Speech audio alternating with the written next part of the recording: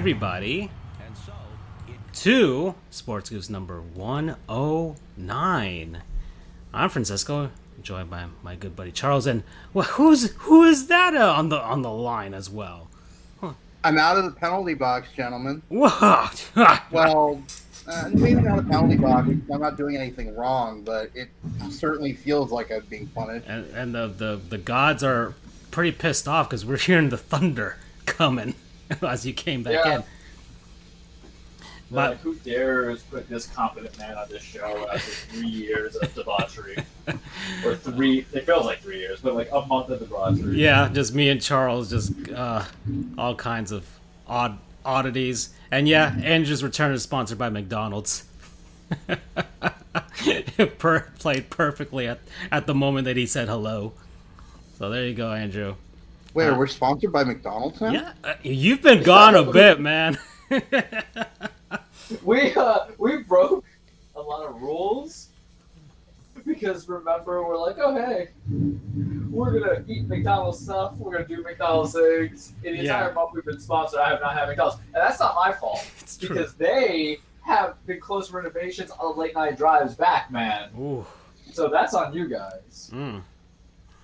Yeah. So yeah, Andrew. Yeah, things have happened in the meantime. If y'all want to get some Charles Mustache merch, you can find that at our store. You got new babies? Get my mustache as a onesie. Yeah, Charles is about to give that to all kinds of friends and family. Oh yeah. Yeah. Y'all hate your life yet? You should, because if you don't buy one of these for your babies and make it stylish, they're gonna get picked on. You want to get the little Reeboks? No. Get the mustache onesies. Mm-hmm. You can get a mustache mask. I might actually do that for work just to mess with people. Oh, that would be awesome. I think I would love for you to. Yeah, just go to work with it. Don't go to I couldn't go to court. I feel like the judges may not have that much of a sense of humor. The judge I had today was actually pretty cool. I liked them today. Was joking around, and he was pretty cool. I liked him this morning. All right, so it made the 1 hour wait, Andrew, pretty good to listen to him. So that's why it took me a while for us to have lunch.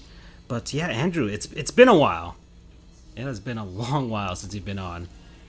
Sports have happened between that time. It's been at least a month. Yeah, we had All-Star games, we had a Stanley Cup final, we had an NBA final, we had an NHL draft, we're having an NBA draft tonight, and I'm gonna stay on for all.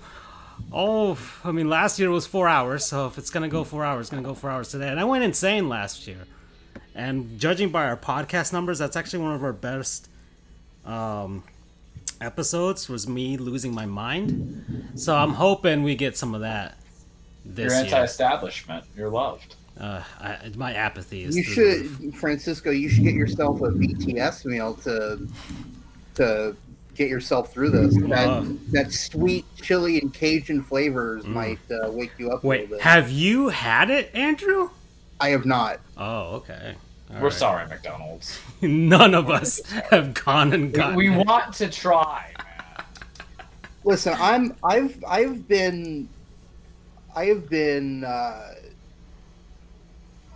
I've considered getting some of their meals. I forget who have been their partners in the past, but I've just never pulled the trigger. The BTS one, not really for me because, again, I'm not a big sweet chili and Cajun flavor person. I'm not a big fan of, what's the word? Heat? I don't know. Spice? I'm allergic to it, I guess. Not literally, but you get the point. Yeah. It'll take me a few episodes to get back into the groove. Podcast mindset. Right now, I'm just kind of jumbling words together. All right. That's fine. Well, we've got... that was literally us when you weren't here, bud. Yeah, we had some improvisational episodes. Consistency? I made a Charles mustache because I was running out of things to say about baseball before the trade deadline. The Marlins suck. That's apathy is starting to creep in for baseball too. So yeah. Don't worry, Andrew. It's fine. I think we might have prepped for one episode, but for the most part, it's just delayed. We delayed other things. We just started talking about video games. Always a nice fallback. And food. There's a lot of trash talk on Vince McMahon. Yeah. We're gonna have the Charles had like a 30-minute rant last episode. Well, hopefully I'll be able to rein you all in a little bit. All right, so won't get us frisky today. That's It's too late. We've tasted blood. All right. Yeah, we got a jam-packed show. There's a lot of stuff. There's a lot of things going down. A lot of things happening. So I don't even know where to start, man. Okay, Olympics. Olympics are happening, right? Have you guys watched anything at all? I have. You have. Andrew, all right. What have you been watching? Well, I think the baseball tournament started today, right? Yes, it did. And it'll continue today. I'm not even going to go with tonight, tomorrow, whatever, because the time difference is 13 hours. Yeah. So right now it's 8 a.m., so they're probably just about to get going. I think they usually start around 9 a.m. their time. I think, what was it? The first game was Israel versus South Korea, right? Correct. And Israel lost on a walk-off. I'm not happy. I think it was a wild pitch? I wasn't able to catch the game. I was sleeping. Okay. Well, I think it was something like that, like a walk-off hit by pitch or something like that. I think that's what it was. Oh, man. But we get another go at it tonight or in the next group of hours. Okay. Yeah. We go against the USA, and I think that's a must-win because it's 3-team pools. So you're going to have a 2-0 team, a 1-1 team, and an 0-2 team. Mm-hmm. I think. But anyway, it's the top two from each pool advance. So a loss here will definitely eliminate Israel. So that's happening. I watched. Well, luckily, if anybody has NBC or like Xfinity or that stuff, or a cable subscription, NBC Sports pretty much has everything on right now with regards to the Olympics. So you can watch pretty much a lot of stuff live through that, which makes it easier rather than waiting for NBC's nightly package of curated stuff for us dumb Americans, because they truly believe we are the stupidest people on earth. This is what fencing is. Like, we can't figure it out for ourselves. But yeah, they actually have a nice highlight channel, so that it kind of condenses everything that's going on over the course of more than a week now since the Olympics started. So there you go. I mean, the great thing about the Olympics is we had video game music in the opening ceremonies. So thank God. And I keep saying this, guys. I don't know if you guys agree with me. There should be more video game music utilized at sporting events. Sheesh, man. Considering what they played, it was a very big sign of togetherness anytime we bring in Kingdom Hearts, because it unites us all Wii, Disney, and Final Fantasy fans. I mean, but like video game music in general. You want Doom, though. Let's be honest. When Team USA is kicking in, you want the Doom Slayer theme song. I mean, the Doom soundtracks would be perfect for hockey games. My God. Why we keep using all these? And forgive me, Andrew, I know you're a huge music aficionado, all these 80 metal bands, but the video games of today were inspired by them, just like Doom. The Doom freaking soundtrack was basically slight plagiarism of those songs, and yet here we don't use them. Just a gripe I have of entertainment people running sports arenas and stadiums today. It's just, come on, guys. Have a little culture. Have a little bit of culture. That's just all I'm saying. Well, let's have fun with this. One video game series. It sounds like you're pulling out a lot of evil stuff with that thunder coming from behind you, Charles. Well, lo and behold, I bring in the Furious. Yeah. All right, boys. What video game soundtrack do you want to hear if your team's in the Olympics? Ooh. Put on the spot. First off, Andrew, how do you feel? This is what happens. We're not used to him here, and I need my little bebla with me. How do you feel about video game soundtracks in the Olympics? Depends on the soundtrack. I mean, Which I mean, now brings in... hold on.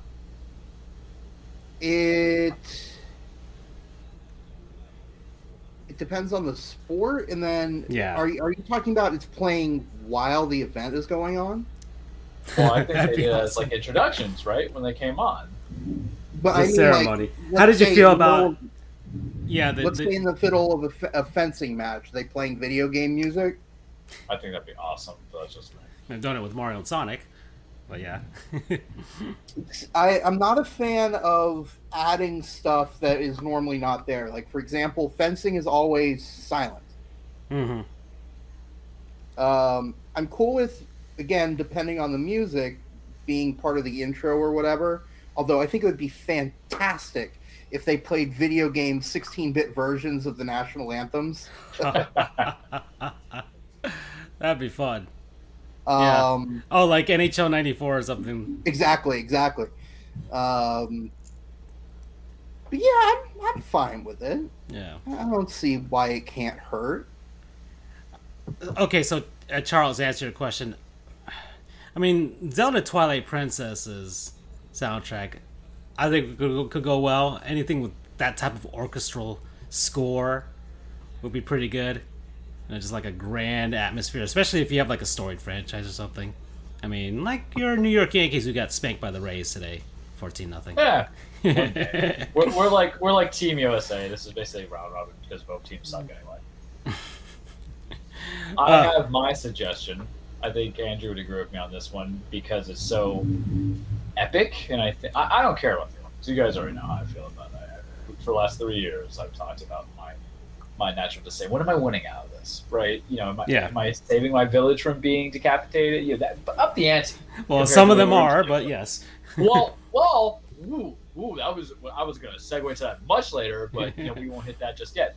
I actually thought about what I was going to write to that segment. I'm proud of myself. But anyway, back to that before we go into the tangent that I would have had. It was just the orchestral menu for Halo would be awesome. Yes. If you have reverence of like non-hillbillies representing Team USA, but with those non-hillbillies who are just coming in and going, basically have Simone Biles coming in because it's the end. You just have that whole with Master Chief and the Arbiter in the background with the Halo. I'm like, that's basically her. She's the end of things, guys. Or Team USA women's gymnastics in total. It's just the Halo orchestra music. There is no other individual or team representing it now for the Olympics that even comes closer. You don't get that reference. Damn it.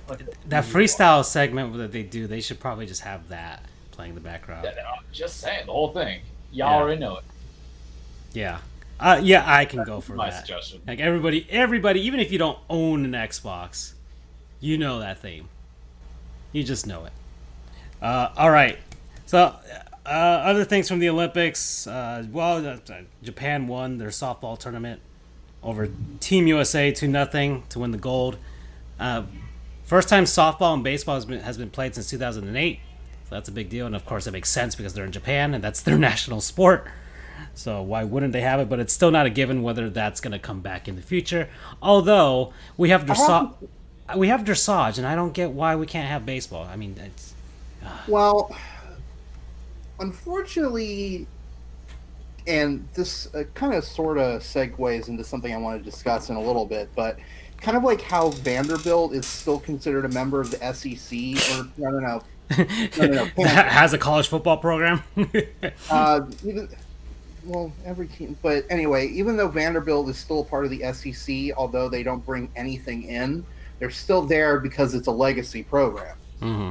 So in that regard, anything equestrian is kind of one of those legacy sports, I guess, and those aren't going anywhere. By the way, kind of makes sense with Vanderbilt and the horse stuff, yeah.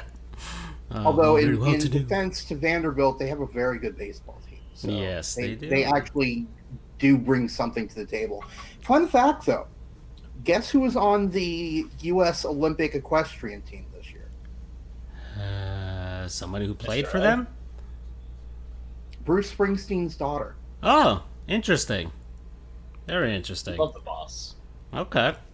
I see. Yeah, that's nice. Okay, another thing. Simone Biles pulls out for mental health reasons. There's a big stink happening right now for some people, and of course the argument of players, not just in this sport, in all kinds of sports. We saw it with Naomi Osaka over in tennis during Wimbledon, I believe, where she pulled out for mental health reasons, and now we see it here for Simone Biles.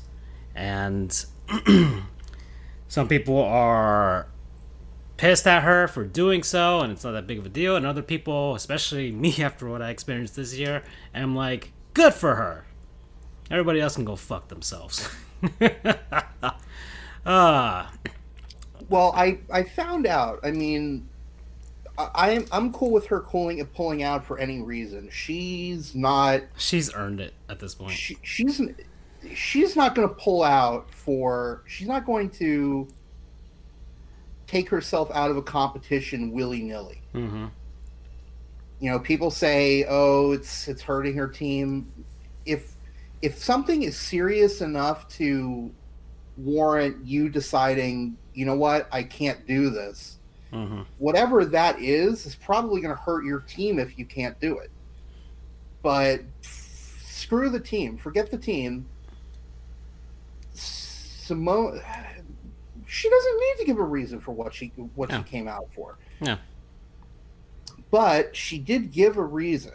Yes. And the second that she gave it, everyone's like, in the gymnastic community is like, yeah. Okay. Mm-hmm. She called it twisties, which Yes. I've never heard that term before. But apparently it's just the inability to judge yourself spatially when in the air. Yeah. Her example that she gave was she intended to do 2.5 twists on the vault, and she only ended up doing 1.5. So somewhere in the air, she lost a full twist. Mm-hmm. And I can't even imagine how scary that is when there's that possibility of cracking your neck on a hard vault like that. Yeah. Like, oy, yeah. God, I'm glad she pulled out. Yeah. I think she's 24. You know, if she wanted to, she could come back for 2024. I mean, I know that's a bit old for gymnastics. But not undoable. But I mean, there was I think Belarusian, maybe Russian gymnast who came back at 46. So who knows? But either way, she's got a full life ahead of her, regardless of whether it's in gymnastics or not. Mm-hmm. Reinforcing this point, in gymnastics team event, someone has to scratch on every apparatus anyway. So by pulling out, it gave USA, hi BU, better shot as they'd be feeling a team that was potentially good. Yeah, it's so if she was going to be impaired in some way, that's shorthand. That's handcuffing the team a bit. Mm-hmm. Yeah, she actually helped the team have a better shot rather than letting ego or whatever got in front of side or even just pressure just to perform get in the way of that. So if anything, she'd be way more commended for that than anything else. So good for her. Good for her. Everybody else just screw themselves. All right. Mm-hmm. Sheesh. My hot take is essentially this: the Olympics don't matter. It's all fake, right? You're going to complain about an individual making a determination whether you like it or not, for her making her own choices. And in honest, y'all don't care about Simone Biles. Y'all don't follow Simone Biles. The reason why I like Simone Biles is because you're told by ESPN, by the country, NBC, by sports, whatever thing is, NBC, that she matters. You don't follow gymnastics as it is. Yeah. She is not your love child. It's the same way of how none of you guys followed swimming. It's how none of you followed true running with Usain Bolt. You are just bandwagoners, and to tell somebody who has put their life since they were children, deal with their family, their friends, their societal pressures, And now that she's let her country down, this is where I was going with it earlier. Y'all don't know the consequences that, for this poor young woman, I'm going to say, because I'm 32 next month, so I can say people now, right? Get my grades and I found one. But for this poor young woman to have to go for people who are really ignorant, and I say ignorant not because of the situation, I say ignorant because they just can't accept people's reasoning without explanation. And what the problem is, even if she did say a little bit of a twisties, look, I'll be very frank. I don't know how having the case of the twisties, which seems like a physical component issue, is intertwined to mental health issues. But what I'm saying is, I don't need her to give me an explanation. You people are requiring an explanation, and you want to be the worst thing possible, to which you think is a justification of why she couldn't be there. You need grandma, grandpa, your her cousin, the whole family just to die of the virus or something else in there to justify her pullout. You need this traumatic effect where, as an individual, there's a person who's just saying enough, and you don't respect her boundaries. None of you care in that sense. You put on this fake collage of the Olympic itself for this nationalism, pride, and everything coming like that. But this woman who has just kind of put her own heart, sweat, and tears coming into it, has to come down to hear some guy who's eating Cheetos or some gal who's eating Cheetos on her couch, trying to critique what all this is meaning for teamwork. I don't care about that.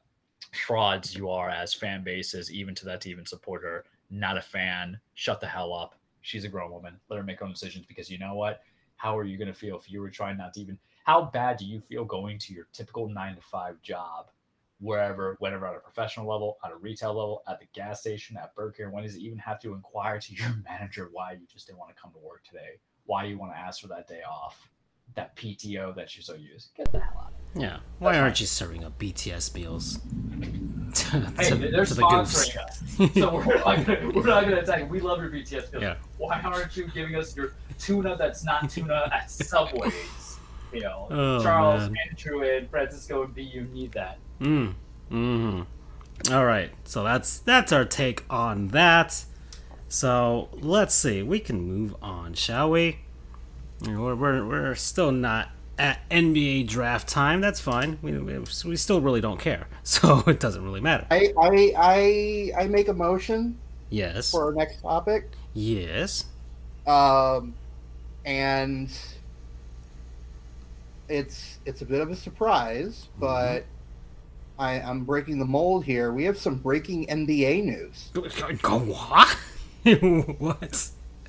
Apparently, the Lakers are near a deal to acquire Russell Westbrook in exchange for Kyle Kuzma, Montrezl Harrell, Kentavious Caldwell-Pope, and a 2021 first-round pick. Mm-hmm. But they're also supposed to be for Buddy Hield. So it's like, can you get both? I don't know how. Yeah, we'll see. Should we chime in on this before? I could chime in on briefly of why it's good breaking news and why it might be possible. Because nobody is under contract this year except for LeBron, AD, KCP, Montrezl just probably opted in, and Kuzma. So what happens is you still have an open of 10 roster spots. You trade away Harrell's $9.7 million player option. Kuzma's remaining 2-year deal. All this other stuff, it absorbs it. But $41 million is what you could be paying for Russ, and how that spacing is going to work. Buddy Hield, on the other hand, that's great. Kings suck. They'll steal his soul. He's a sweetheart. We like him. I love Russ. You guys know I love Russ. I know he offers literally anything, everything but his ego as a positive thing. That ego, though, I love it so much. The guy can at least kind of make it, you can feel his passion. But on the Lakers, with LeBron, I have a feeling that locker room, there's going to be a lot of locker room fights. I don't like Steve Kerr. He'll be back home. He is from L.A. Everybody's from L.A. Just get to DeMar DeRozan. It's okay. Go from there. But let's be fair, too. This is a knee-jerk reaction, not because of the fact that they really needed Russ or they even really need Buddy.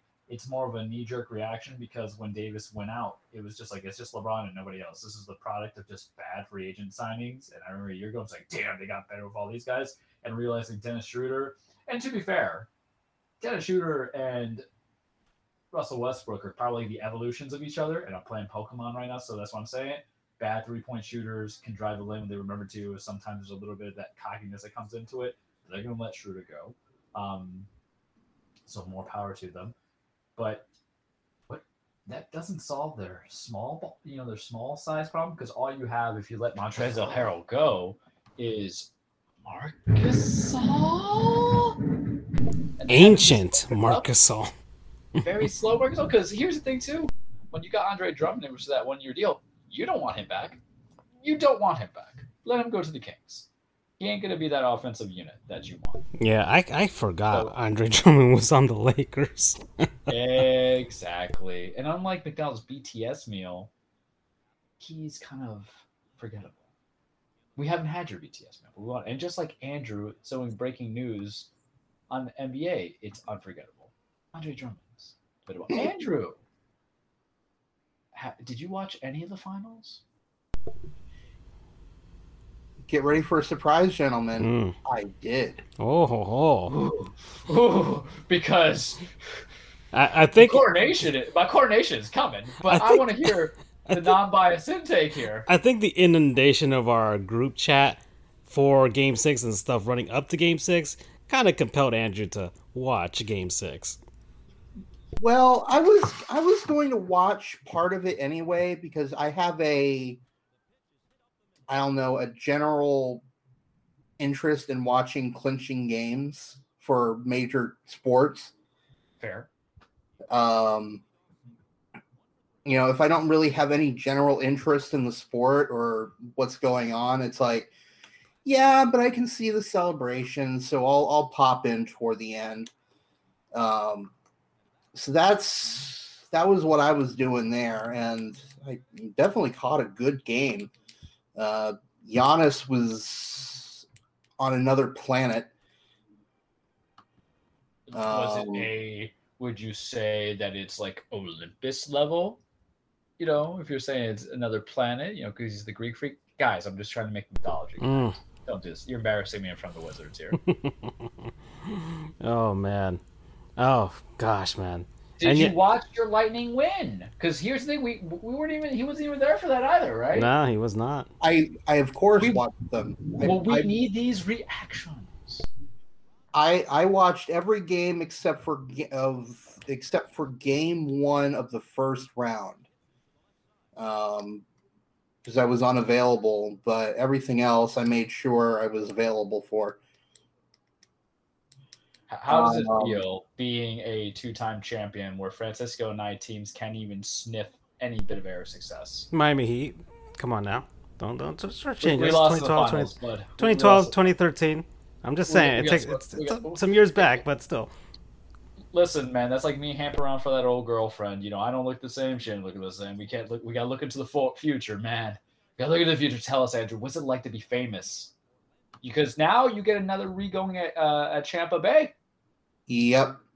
Well, and I know how much you guys hate Tampa Bay. It's possible. Okay, I will allow it if the Rays can pull it off. I'm on anybody but the Boston Red Sox right or now. If so the Bucks, if the Bucks win again, or if the Lightning three-peat, then I'll allow it. No, then I'll have no choice but to. Okay, but the whole Tampa Bay thing, I think once you have four in the last 2 years. Riddle me this though: you already had. I'm just jealous. You had Tampa winning, the Lightning winning twice.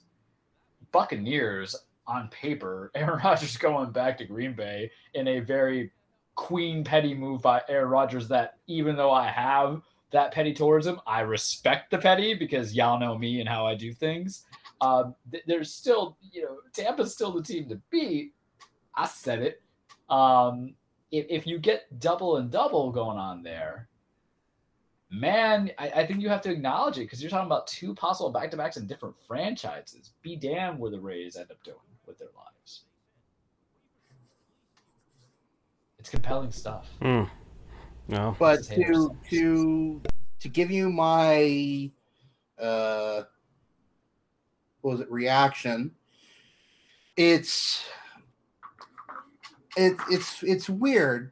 I don't want to say it's lost its luster because it's still amazing. I'm still extremely excited to be a fan of the team, and last year was one thing, I mean, I've been a fan since 2008, which was when I made the conscious decision for all of my sports, with the exception of NFL, because I really just still don't give a damn.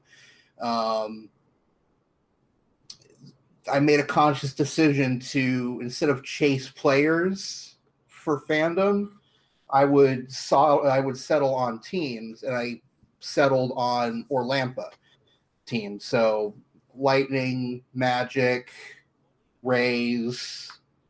And I guess now I'm a Bucks fan because we have disowned Jacksonville. Yeah. Well, but did you though? Because you've been playing with just a tip on that. Damn, man, I am good. It feels like 7 months. I'm done with them. Just killed a mosquito mid-flight right in front of me. There we go. Okay. All right, Billy Badass. Yeah. Oh boy. Oh, Andrew. Speaking of disowning, we must for certain reasons. The power of Tom Brady compels you. Yeah. Oh my God, is he becoming likable too? Oh my God. Well, but his cockiness is starting to become like, all right, you've earned it. It's Miami cockiness. Oh, before your comment or something, but I just want to continue my train of thought. I kind of got a little bit distracted, but anyway, since I've been a fan, and I know there are fans out there that suffered a lot more.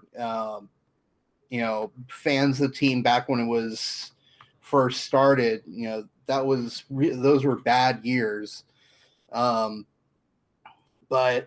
since I've been a fan, it's been a lot of near misses, which in some ways hurt, I think, having been a fan of a team that has gone 0-12 and has suffered through really shitty years. In some ways, I think those near misses hurt worse. Because it's kind of like, winning fourth in the Olympics. It's like, could I have done just a little bit? Could that one play or something like that? So in 2011, we were so close to beating Boston in the Eastern Conference Final, and they ultimately won. So it's kind of one of those, could we have won the Stanley Cup? Because if we beat, it's one of those, I forget what it's called, but if we beat them, and then in real world they beat them, therefore we should have beat them. Sorts of things. 2015, transitive property. Thank you. Yeah, transitive property. Yeah. So it's kind of like transitive property. It's in the real world, Boston beat Vancouver and led to Vancouver being set literally on fire. So if we beat Boston, do we beat Vancouver? We'll never know. Then you've got 2015, which we lost 4-2 to the Blackhawks. 2018, we blew a 3-1 lead, or 3-1 or 3-2 lead to Washington in the Eastern Conference Finals, where they go on to win the Stanley Cup. So again, if we beat them, do we beat Vegas? Then 2019 was just god-awful for the playoffs. We get swept in the first round by the fucking Blue Jackets. We basically played one period in that series, and that was it. So to win one cup was incredible, to be there for it, but then to win another is just amazing. It's hard to comprehend. But it's kind of bittersweet because, what's happening now should have happened last year, which is the dismantling of the team, because we were above the salary cap, but because Kucherov was on the long-term injured reserve. On purpose. I will debate that until the day I die. And I will say that he and the Lightning knew what was going down, and he willingly got the surgery. We've had this conversation before. But either way, you guys won. Purposely being inactive. I'm just jelly. The system, that's a Charles move. I'm just jelly. We all know But this. now we've lost Yanni Gord to Seattle in the expansion draft. We've lost David Savard, who was only there for a few months. We got him in free agency, but he was a key contributor on the defensive side of things. We lost Blake Coleman. We've lost Barclay Goodrow.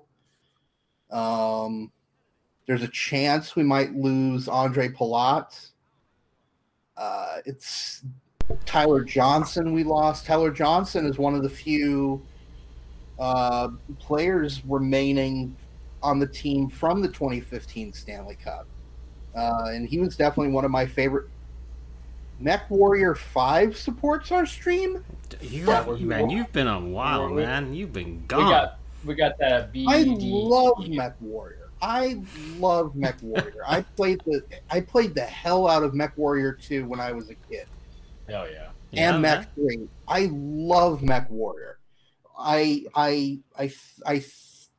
say fuck you to all these people that say MW2 is Modern Warfare 2. No.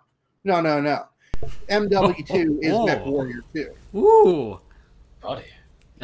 We're talking 1995, guys, when Mech Warrior 2 came out. And it was still, to this day, 26 years later, still one of the best video game soundtracks that I've ever heard. Oh, man. Some passion. Holy. I am stoked. And you know who's one of the voice actors in Mech Warrior 5? Nathan Fillion. Oh my God. Nathan Fillion's a beast. Nathan Fillion is the real life version of Nathan Drake. Which is another series I love. Uncharted. Yeah. Beautiful series. I highly recommend you play it. If you can. We sponsor that, man. It's a PlayStation exclusive. That's one of the reasons why I got the PlayStation 4 instead of an Xbox One. I think it's on PlayStation now for Francisco. So I ain't paying for that. I am not paying for PS5. Come on. I'll lend you the games, Francisco. I mean, my brother-in-law has a PS3. I could play the old school ones if I wanted to, but I will lend you the backlog's too long. I can't keep up. I tried Amazon Luna just recently this past week. It's fine. It works fine, but I just can't justify a subscription service on top of what I have for Amazon Prime, and it's just and my Nintendo Switch. I just can't, man. I can't. But Andrew, your impassioned love for Mech Warrior, McDonald's is probably looking at us. What do we have to do to have that kind of passion? Every time we bring up the BTS meal, we just start talking about Burger King and Wendy's. McDonald's, if you can craft up a 60-foot tall nuclear-powered robot fitted with particle pulse cannons, lasers, missiles.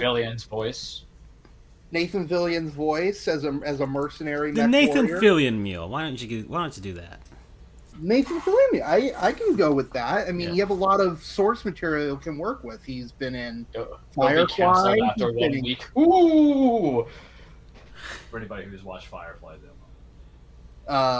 Firefly, Castle. He's on The Rookie on ABC. He's on The Rookie right now. He's played Buck in the Halo series. He's on the Suicide Squad movie coming out August 6th on HBO Max. Which I heard terrible reviews about the first Suicide Squad, but just by virtue of him being in this one, I am watching it. If Nathan Fillion, where Nathan Fillion goes, I go. So thank you, Mech Warrior 5, for getting me on such a huge tangent away from the Tampa Bay Lightning. Well, it was a beautiful tangent, Andrew. We wow, that is such an impassioned love for Mech Warrior. Oh boy. And one other thing, one of my fellow moderators on RCFB, I love this man because It's like he's my long lost brother, because this is a man who loves Mech Warrior, and one of his favorite movies is The Hunt for Red October. Be still my heart. Be still my heart. Oh man, those two properties made up a huge part of my childhood. You should get him a Charles mustache pillow. Why don't you get one of those? I was a very weird child. My favorite movie was about espionage under the sea, and my favorite video game was massive fighting robots destroying each other. That just sounds like a typical 90-year-old male. Yeah. Yeah. Okay. So let me finish my lightning discussion really quick. I apologize. Sorry, I have a lot of information that I'm cramming into this podcast because it's my first time back in a while, and I've missed a lot. But it's sad seeing these guys go, and this is really sort of my first wholesale loss of a lot of players from a team, especially very beloved players. You know, Tyler Johnson was my favorite player. I know I say I can still have a favorite player, but not follow them from team to team. But A, he wore the number 9. B, he's from Seattle. And C, he's a small player. I have a tendency to gravitate and follow smaller players. It's kind of like the little scrappy guy. You know, Martin St. Louis, another small player. It's like you love that little underdog aspect of him. You know, it's kind of like in the NBA, Muggsy Bogues or Spud Webb. Nate Robinson. Yeah. You root for the little guy, literally.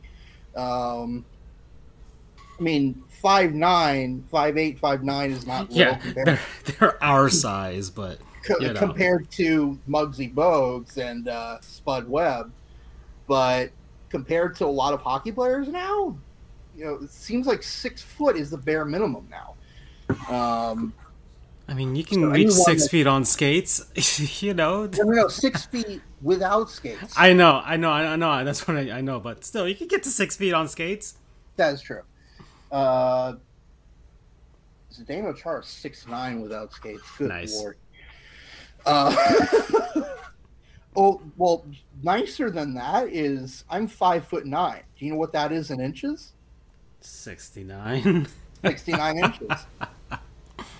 I'm 69 inches tall.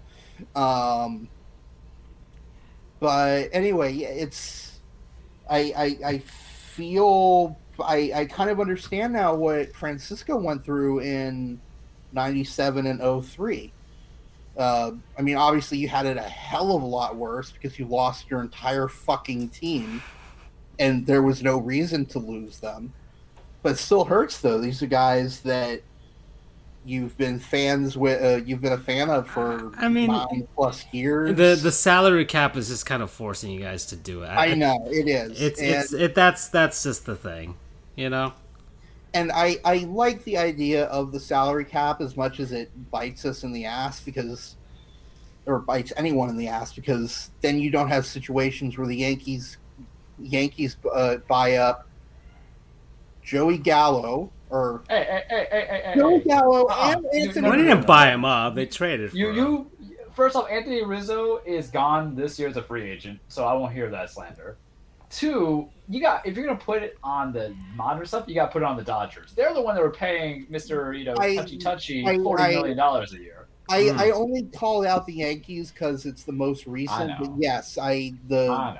Recent. But I got to defend my team because I got nothing, man. I got nothing. My happiness with them is you're happy. You're talking about Tampa and this dynasty they're creating. I look back at the Yankees dynasty and it's just ashes through my fingers. And didn't help that I sent you that tweet of our Lord and Savior and his at his golf tournament with Joe Torre and Bernie Williams and Jorge Posada and Andy Pettit. What you sent me was the Hall of Competency. Man. Go ahead, Andrew. Throw your hatred on us. It's okay. So and again, I apologize for picking on you guys. It's don't hate the player, hate the game. But this isn't the first time you guys have gone all in on free agency and shit. Can I just get a picture? Can I get a picture? No, looking at ESPN stats. The Dodgers, the Padres, But why would you want them to have pictures that only Aaron Boone will only ruin? Because I want to have it. But that's the thing. That's the answer, though. Because you could squarely put it on Aaron Boone. Because if you don't do it, then you're like, is this really a Boone problem now, or is it Cashman? And that's hard, man, because, what we turn from is just, we get some guy who became a captain because all the other people above him got killed on the war field or on the battlefield, whereas we look at Brian Cashman and it's like, do I have to murder my own sibling on like Shakespeare on this? That's what it feels like. Just to give my very convoluted and overdramatic example, because I'm a dramatic ass, I understand. I'm trying to get so Andrew, because this is since we all are. Gosh, man, I cannot talk right now. We are on hockey right now, and you have noted a lot of changes to the Lightning, but there's a lot of stuff happening around the league as well.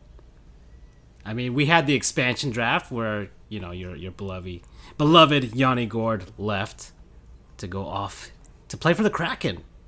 And that was and by the way, that was ESPN's first coverage of the NHL in like 15 years or so, right? Like 15, 16 years now. And hey, here, get this though. The Lightning must be channel killers, because that's right. What was the last Stanley Cup that ESPN covered? Is it 2004? 2004. What was the last Stanley Cup that NBC covered? 2021. Mm-hmm. Yeah. So obviously that means that whenever ESPN's contract expires and they go and NHL goes with, I don't know, Sky Sports. Let's get the Brits in here. That means that Tampa is on its way to another World Series. I'm excited for Seattle to get a team. That's kind of my second city. I have family that lives out there. So NBC. Oh, you've got to be kidding! Oh, Andrew, why would you do that? Why would you want us to be subjugated to that again? All right. Well, I didn't know that they were owned by that Comcast owns Sky Sports. Well, Pierre Maguire's not there no more. Well, Pierre Maguire's Ottawa. Yeah, he's a pretty good judge of talent. I'll tell you that much. But he just kind of got annoying. I don't know why I got annoyed by him, but I just did. I don't know. Not in the Joe Buck type of way. That's a different kind of annoyance. But anyways. But anyway, it's exciting to see what's going on with the NHL. It's gonna be fun. Cool that they're getting to 32. It's gonna be fun seeing their new arena. Yeah, well, new old arena. Yeah, exactly, but just how much they've renovated and converted it into a hockey rink, and obviously it only means the NBA is gonna follow. Because the NHL's at 32, NFL's at 32, NBA's probably going to get to 32 before baseball does. Yeah. But anyway, it's interesting to see expansion. I was around, obviously. I was alive and cognizant of the prior expansion to NHL. Just in my lifetime, you had the Lightning, the Panthers, the Senators, the Predators, the Thrashers/Jets, Ducks. The Ducks, thank you. The Blue Jackets. Sharks? The Sharks. No, I think the Sharks opened in 91. Oh, okay. Damn, I'm old. Wait, Andrew, are you post 1991? I am old, man. February 9th, 1992. I am old. Holy My shit. God. Jesus, right. And then the Minnesota Wild. So I remember those. I remember, well, not the ones that happened when I was 2 or 3. So the first few, I don't really remember the expansion going on. But this is the first time that I've really been sort of like cognizant and vested in what was going on. So it is pretty exciting. It wasn't as flashy as, well, I think because of the practice that the GMs had with the Vegas one, there wasn't as much, I guess, devastation, you would say, in comparison. Oh man, the Panthers got absolutely destroyed by the Vegas expansion draft, but this one was a little more light. But I think because I was going to say the Mariners, gosh darn it, man, I'm already mixing up the teams. The Kraken were like just having a ton of cap space. They had like $29 million in cap space to spend on free agency, and they're already doing it. They're already doing it. They got their flashy guys though. I mean, yeah, Yanni Gordon and Giordano, who will obviously anchor the team from there on. So we'll see how things go. And Andrew had high praise for Gord, for sure. You really will miss him for sure. I'm gonna miss all of them, but it's he's one of those homegrown guys, and he was a part of a third line that I think if they didn't do what they did, we would not have won the cup. They were a perfect balance of grit and also scoring ability. Blake Coleman scored the last year and this year scored absolutely outrageous one-handed diving goals. Moments that are we can't even say the goal because he did it twice. But those are two moments that are going to go down in franchise history forever. So yeah, it hurts with anyone who leaves. I mean, even David Savard, again, he was only with the team for a couple of months, but he helped us get a championship. Okay. Let's see. So the pick is in for the Detroit Pistons. So we're just waiting on what that will be for now. It seems to be, but the ESPN's got the camera on him and everything. Okay. So stuff going around the league. So we have the offseason. NHL draft happened. This is a perfect opportunity for a Gottlieb Goon. I think Andrew knows where we're going to go with this one, for sure. Because I just mentioned NHL draft. If I could just find the damn freaking graphic, man. Sheesh. Oh, here we go. We haven't done this in a bit, but the Gottlieb's Goons, the Montreal Canadiens.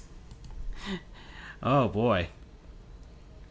And it's very warranted this time, and now I am glad that you guys spanked them in the Stanley Cup Finals, Andrew. So thank you for that. Thank everybody for that. My pleasure. Yeah, just the Montreal Canadiens. Marc Bergevin, who Urinating Tree famously always dunks on every time he does a video and talks about the Habs, did a very tone-deaf move. That's putting it lightly, right? I would think so. So Montreal had the 31st pick in the first round of the draft. I think it was 31st because they lost the Stanley Cup Final. But yeah. BU, you are right. An unforced error with their draft selection. So Montreal drafted a dude named Mailloux, right? Mailloux. That's other touchy guy, right? The one that you told me. More like violation of privacy asshole dude. Let's just say. Oh, okay. So the guy who likes to look into the mirror while he's banging. Gotcha. Yeah, and took a photo and shared it amongst people and just all kinds of stuff in Sweden, I believe, right? I think that's where it was. So Yeah, it's really bad. All right, so Montreal drafted this guy, and I noticed in their tweets, because every pick that they made, they had like a big giant graphic and stuff. It was animated graphics, by the way, for each and every one of their picks that they made throughout the draft. But their first round pick, the one that you would think would get a nice big giant graphic, especially the biggest of all the graphics, well, he didn't get that. In fact, the Montreal Canadiens had a planned statement ready to go when they drafted this kid, meaning they knew they were going to draft him. Like this was planned. They knew. I guess they pretty much knew no other team was going to touch this kid. Oh, so they Portland trailblazed it. Chauncey Billups. We don't care about that sexual assault case. When he was a rookie, we're going to hire him anyway. So the Montreal Canadiens drafted this dude who had in Switzerland, Sweden, whatever, had taken a sexually explicit photo of him with another woman and shared it amongst other people, which is illegal, invasion of privacy, all kinds of stuff. I think he's a sex offender registered over there in Sweden, but he pretty much got like a slap on the wrist over there. And even he specifically asked no NHL team to draft him, at least not to draft him in the first round. The woman that he violated said he never apologized, or if he did apologize, it was like a 3-sentence kind of like a without any real remorse, without any real genuineness to his apology. He's just a fucking dick. And you would think that Montreal, after what the Arizona Coyotes went through, was it a couple drafts ago when they drafted that dude that bullied a disabled child in high school, that they would have had the wherewithal to do something different and not draft this guy, or just had that, just had some sort of awareness for it. But they knew what they were doing. They had the planned statement ready to go. They knew they were going to pick this kid. Mark Bergevin was hell-bent on drafting this dude. And they did it anyways. And everybody in the hockey community was like, oh no. Oh, this is the 2020 draft. Okay, BU. So the Arizona Coyotes did that last year. Oh man, the virus has really lasted that long, huh? But yeah. So this was last year's draft. So even worse. So Montreal knew they were going to get backlash after what the Coyotes went through. And they pull this off. And you have the planned statement. You have the Montreal Canadiens owner apologizing now. Let's see. We have another article here that he's barred from training camp, this dude. So it's... Why? I don't understand.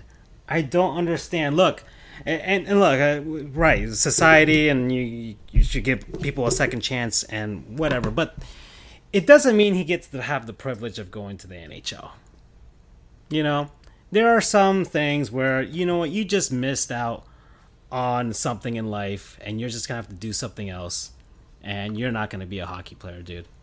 Because you are a piece of shit and you don't deserve this. So, there's a high chance he's never going to make the NHL. It's hard to get there. Canadiens are a storied franchise, but that story is now...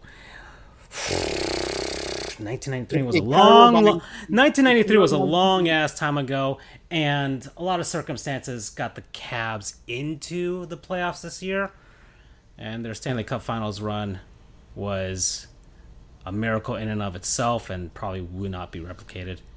But yeah, Andrew. Guys. Yeah. Guess what I'm doing right now? Playing Mech Warrior 2? Oh no, I wish. Oh, okay. But I am watching the NBA draft. Whoa. My New God. year, new me. Yeah. This is different Andrew. He ain't Andrew anymore. He's Drew. and you need to respect him. Yeah. We'll get you some puka shells. We'll get you some pomade, high hold, high shine from Cremo. Slick it back. We got you. Forget pomade. The real hair stuff is Soul Glow. Oh. I've never used. Would you recommend it for my hairstyle? No, it's if you didn't get the reference, then you didn't get the reference. Is it a movie reference? It's from Coming to America. Oh, okay. Dude, I haven't seen that movie in like 25 years. Yeah, and I heard people hated the second one. So. By the way, Cade Cunningham, yes, was selected as number 1 by Detroit. So there you go. My buddy's a Pistons fan, so he should be happy by this information. Yay! So there we go. All right, that went down. The Rockets also just made their pick, Jalen Green. So that's a good pickup. All right, so that's the Rockets pick right there. Yeah. So those are our Gottlieb Goons, the Montreal Canadiens. I keep going, but we all know the deal. The Habs. Even more reason to hate them, and even more reason to really get on the Quebecois when they come down to Florida. So there we go. Like locusts, those people. My God. Okay. And BU's a Boston Bruins fan, of course. Any chance to hate on the Habs, he will join in as well. So there we are. A lot of other stuff went down. So, the actual NHL. By the way, the Westbrook trade is now official. Oh, well then. Whoa. It is Russell Westbrook, a 2024 second-round pick, a 2028 second-round pick, to LA for Kyle Kuzma, Kentavious Caldwell-Pope, Montrezl Harrell, and tonight's number 22 pick. Okay, there we go. Washington Wizards fans that I'm seeing in this chat are not happy. Well, they were already unhappy. So Bradley Beal come on Miami, down baby. to Miami, baby. Yeah. Force that trade. You and Dame. Let's go. Be still my heart. Oh, man. All right, so NHL draft. So Owen Power went number 1 to the Buffalo Sabres. And some college hockey stuff. The Michigan Wolverines had 3 of the top 5 players that were drafted this year. So there you go. All right. The Hughes brothers, they were winners. So Quinn is in Vancouver. He was the first one drafted. Jack is in New Jersey, and he's being joined by his brother Luke now. And they are the first trio of brothers selected in the top 10. Each one of them were selected in the top 10, and they're the first trio of brothers to do that in NHL history. So there you go. So the Hughes brothers. So that's some great eggs and sperm in that family, that's for sure. Welcome back, Andrew, to the show. All right, so the Columbus Blue Jackets traded Seth Jones on over to the Chicago Blackhawks, who are, I guess, trying to go for it one more time. It seems like they're one last hurrah for Patrick Kane and Jonathan Toews and whoever else is still on that team. The Buffalo Sabres traded Sam Reinhart to the Florida Panthers. So, yay for us. We can finally take down those douches up in Tampa. Let's go. Let's get this rivalry going, Andrew. Let's see it. Let's see some ferocity between these two teams. All right? You guys are like the Los Angeles Dodgers, and we're like the San Diego Padres. So let's go. We're ready to take you guys on now. All right? I'm looking forward to it, man. I want there to be sunshine rivalries every year. As much as I hate that you guys beat the shit out of us literally and a lot of cheap shots. We have a Woj alert. Woj bomb. I like how we both did it at the same time. Jinx, Yeoman, Coke. Coke Zero. All right. Well, the Woj bomb is actually the Russell Westbrook thing. Oh, okay. Oh, so then it's a what should we call it? An Andrew bomb. That's. Oh, I mean I gotta do it with the last name though. It's a bonus spoiler. Alliteration. Oh man. So Panthers Lightning rivalry is heating up. Here we go. Bill Zito is trying to craft a team that can take down Tampa. If we can take down Tampa, we can take down anybody. So here we go.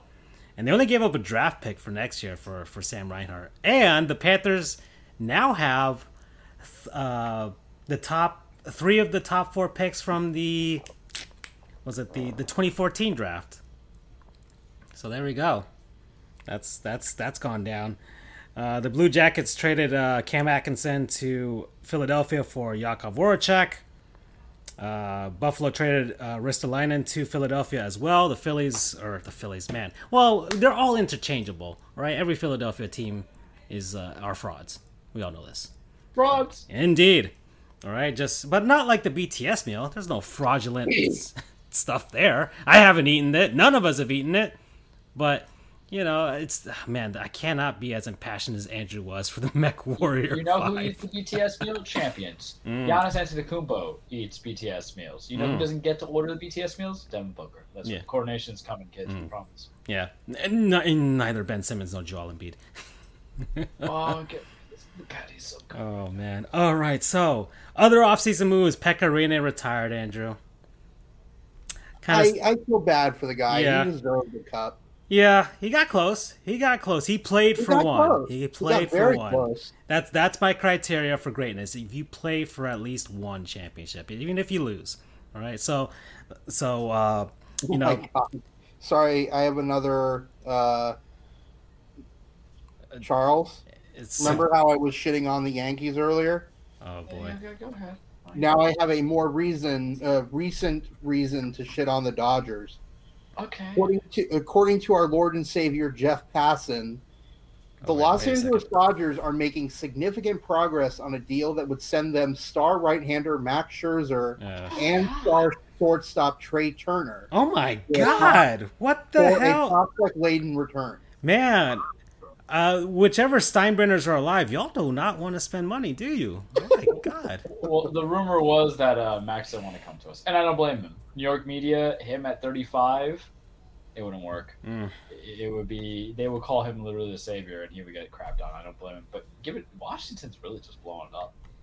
I mean, Scherzer go one thing, but Trey Turner, isn't he kind of supposed to be your kind of cornerstone since you don't have Harper anymore? And Juan Soto's still kind of young to be deciding that. Yeah. Damn, man, Trey Turner? Oh, yeah, that's I didn't think that, oh, man. They really just got that 2019 championship and just like, all right, just Juan Soto for the next few years and see what happens in like 5 or 6 years. Here's the funny part. This is how they feel about the New York Mets. They're not even worth it to try to be competitive. Oh, no, the National League East is a awful division. They're just like, you know what? Let's worry about that. No, like we don't care about chasing you bums. You guys, I've made jokes like, oh, COVID is about to give the Marlins a chance to get back into this playoff race. It's kind of there. Look, the Marlins have played every team in this division a few times already. None of them are that good. None of them are. It's why our Lord and Savior is stocking up on pitching. And if we can just get a little bit of consistent hitting, we can win this division next year. Our Lord and Savior is planning for 2022, not for 2021, which is something the Yankees don't know how to do, Charles. We know. There's a plan. You guys just don't know the plan. Well, no. Our Lord, Derek Jeter knows what the plan is. That's why he's implementing it in Miami. You know. Baby, I'm date night. I say, are you hungry? And I give suggestions, and then no one comes to suggestions. They just go to what? Chicken tenders, which is the equivalent of like, oh, let's just get bats that strike out when they don't connect. All right, so where are we? Yeah, so Pekka Rinne, yeah, he just, oh well, good career. Ooh, massive trade that went down.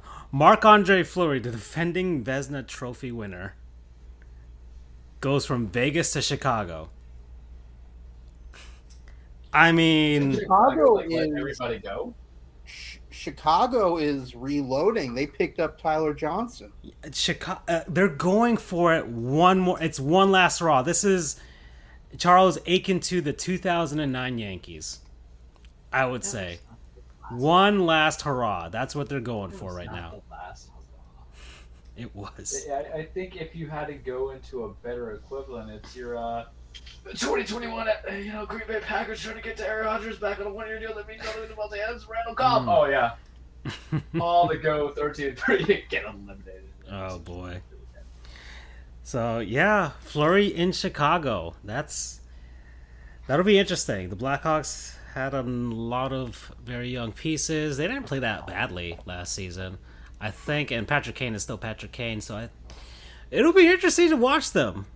Let's see, a real full season. Central Division. St. Louis is probably going to trade Tarasenko.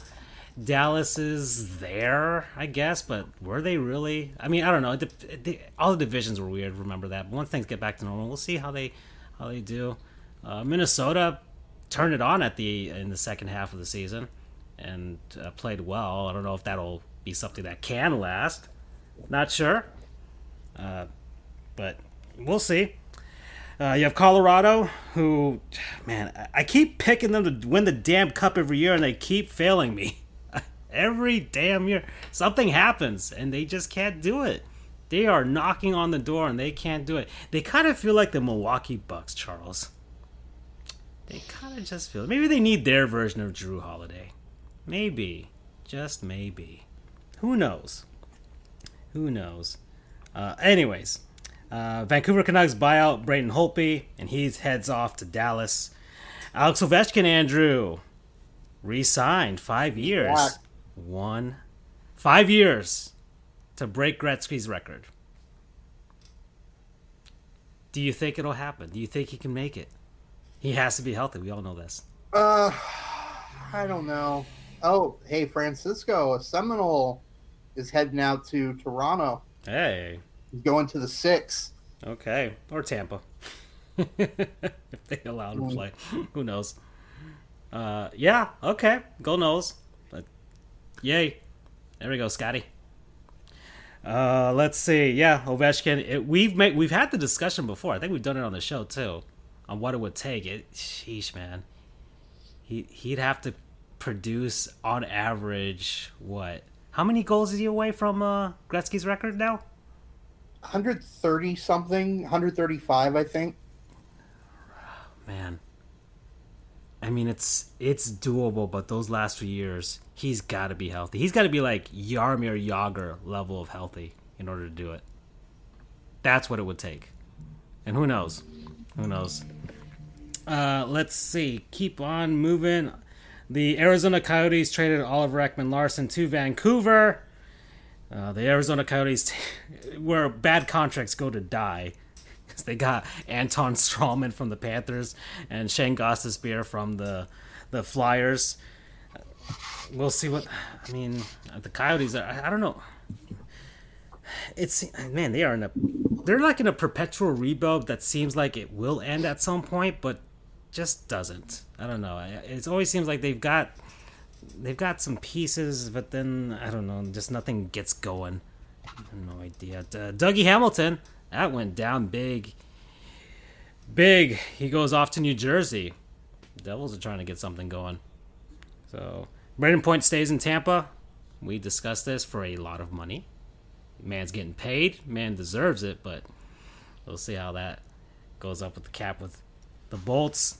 Philip Grubauer. So the Kraken drafted Chris Driedger from the Panthers, who was a very, very good backup for us. Actually, I wouldn't even say he was a backup because Sergei Bobrovsky has not lived up to his contract whatsoever.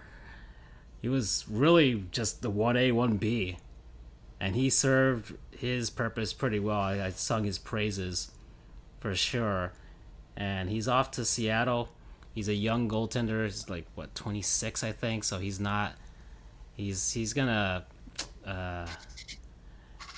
have a chance to shine in Seattle, and I think with Grubauer, he will probably be he'll be the backup at 25-30 games with Chris Driedger. You're gonna get a lot of wins because he's pretty darn good for sure. I will say this. I don't know what Carolina is doing, but they're nuts because they gave up Alex Nedeljkovic. I was listening to the Hockey Guy on YouTube. Great channel, by the way. If you like hockey, you follow that man. and he actually thinks the Hurricanes are knocking on the door of a Stanley Cup run. So he likes what they're doing right now for sure. And Seattle's stocking up on guys with all that cap space. Ronnie Franchise, also a former Hurricane. So there we go. He's got a plan, and we'll see if they execute. I don't think the Kraken are going to be awful. I mean, when you have the Buffalo Sabres in the league, you can't be the worst team in the league. But it'd be, gosh, man, next to impossible to see them do what Vegas did in their first season. Oh, there you go. All right. That's all the hockey out of me right now. There's still stuff going down. Corey Perry's with the Lightning now. He's still playing, by the way. I thought he died and moved to Winnipeg, but he's still playing. He was in the finals this year. Yeah, I know, but still, he was with Montreal. But hey, he already won a cup with Anaheim, so it's not like a. Well, actually, it might be like a last hurrah thing for him too. Maybe he's trying to get one more before he retires. I can see that. And that is it for me. Where are we on time? Whoa, we are way past the halfway point, guys. Well, this is really no halfway point here because I'm going all of this NBA draft. But I think it's time, right, guys? Is it time? Yes. Should be time. All right, so, Andrew, it's been a long while, but it's a word from our non-sponsors. People, places, things, concepts, what have you, that we've been enjoying over the last week. Andrew, I don't know, you don't have to open. Maybe I don't know if you have anything that you've had planned for the last month, but if anything, I can start. But if anything, I can go because I have something. I can start. I'm actually looking at mine right now, as a matter of fact. Okay, let's go. Let's see. So my non-sponsor is. Have I non-sponsored CFB revamped yet? I'm not sure, but even if you have, we've done many repeats before with non-sponsors, so it doesn't really matter, does it? There's no rules. You know this. But let's go. If that's your non-sponsor, let's do it. So CFB revamped is a mod of NCAA 14, and it's just fantastic. I really cannot say much more, but I will try to. I don't know how. I am continually amazed by these people who did this. They reskinned an entire game that is 8 years old, and it looks just brand new. They've redone team uniforms. Jalen Suggs headed to Orlando. Poor man. I wish you well, Jalen, but you poor soul. Oh man. I thought he was pick number 2, or did they do like it is basketball, so that means nothing. Oh, Jalen Green, I'm sorry. That's a good pick for him, though. Anyway, I swear, ESPN has these really weird 3D graphics. Oh, they are just all over with the 3D graphics and the augmented reality or stuff like that. It's gone. This is why I don't watch ESPN. But go ahead, Andrew. Speaking of good graphics, actual good graphics, not just whatever. But here we go. Although MechWarrior 2 had good graphics for its time. But anyway, they've redone everything. The only things they weren't able to touch were physical stadium models, because I'm assuming that's outside of their purview, or their abilities. But uniform designs, stadium banners, the field designs, any textures, they were able to completely overdo or redo, and it's just incredible. It takes a mod to your 360 to be able to do it, to use it, but it is so worth it for a college football fan. And, now EA is deciding to get back into the game of making college sports, but this is, in some ways, I think it's going to be better than what EA puts out, because EA is all about cash grabs now, although EA seems to have some sense of intelligence because they hired a couple of the lead modders to join their team, making the new NCAA game. So maybe things will be different and they're actually not complete idiots. Who knows? Oh yeah. Yeah, these are clean graphics, man. Just real clean. Oh man. And I have yet to see, I haven't really looked into 360 or PS3 emulation on my. Well, it's on PC as well. Customizable playable updates for NCAA 14 on PS3, Xbox 360, and PC. So maybe they found a way. Life finds a way, Andrew. So there we go. Yeah, and you have it yourself, don't you? What, the mod? Don't you have a mod for this? Yeah. Yeah. So you got your impressions on there, for sure. And there's your beloved UCF in the background. Very nice. Very cool. You have a promo code? CFB revamped. Okay. Nice, short, sweet, to the point. All right, gentlemen. I guess I will go next. So, man, I haven't made this in years, but I got the itch to try and make some shakes, make some smoothies again. I haven't touched my. It's not really a bullet, but it's basically on that same line as the Aldi version of it. Just it works for what I need it for, just for myself. And I remember when I did CrossFit years ago, when I was a gorgeous Greek god of a man. Unlike a gorgeous Greek god of a man that we will talk about later. We will get to that. But there was a post-workout shake that I always made that always hit the spot.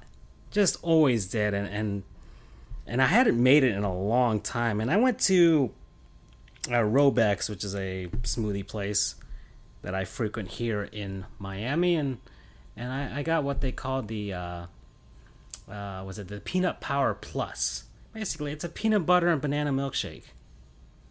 And I had a few of those. I'm like, oh, this is real good, but it's expensive, man, to get that all the time. So I just decided, you know what? I'm gonna go to the store, get a big jug of peanut butter, grab a big stack of bananas, get a couple gallons of milk. I'm gonna do that myself.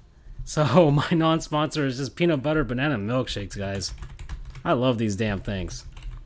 It's just full of calories, but God, man, just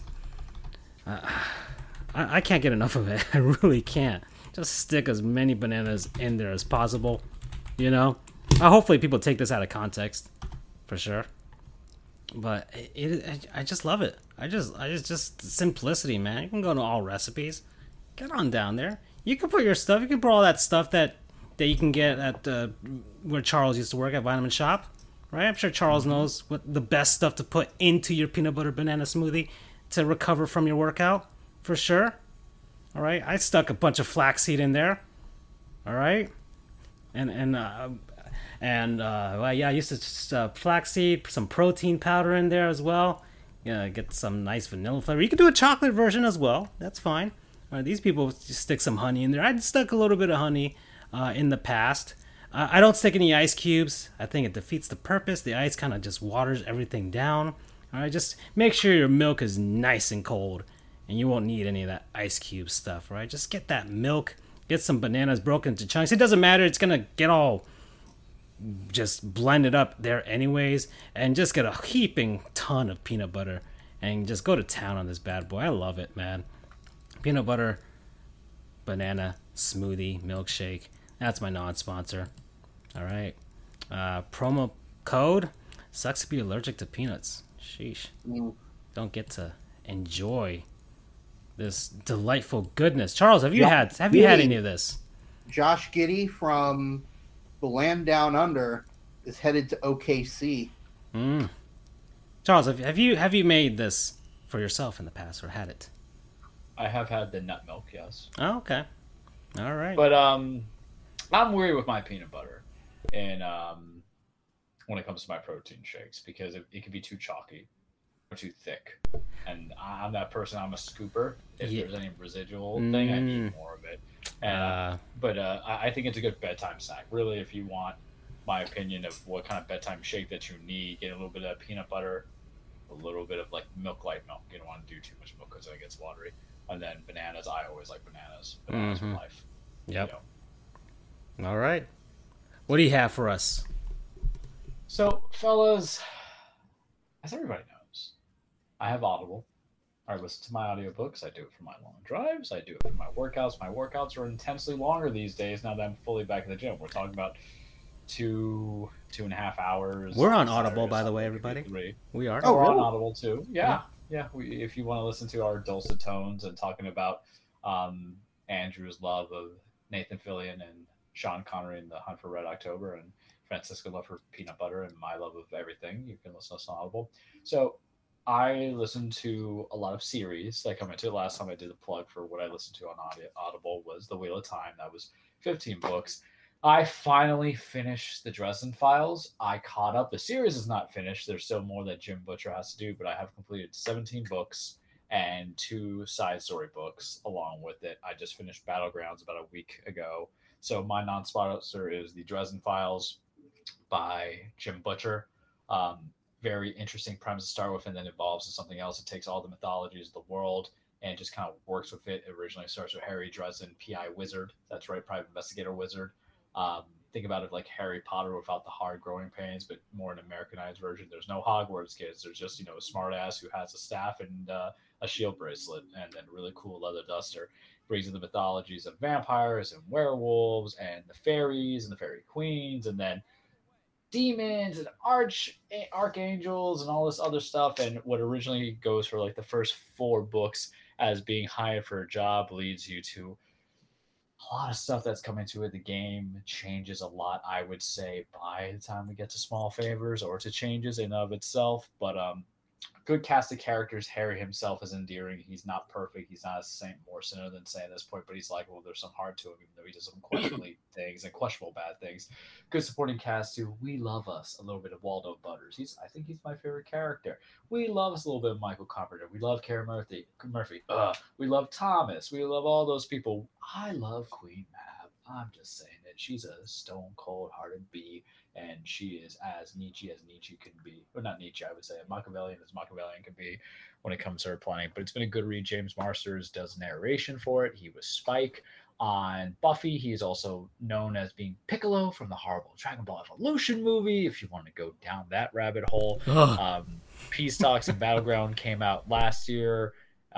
September for Peace Talks, I think earlier this year for Battlegrounds in duology. So now I have to wait for book 18, which I think is tentatively titled as 12 months, and then book 19, which is titled Mirror Mirror. I think he's really going to go with final 3 books and then whatever big post-apocalyptic thing.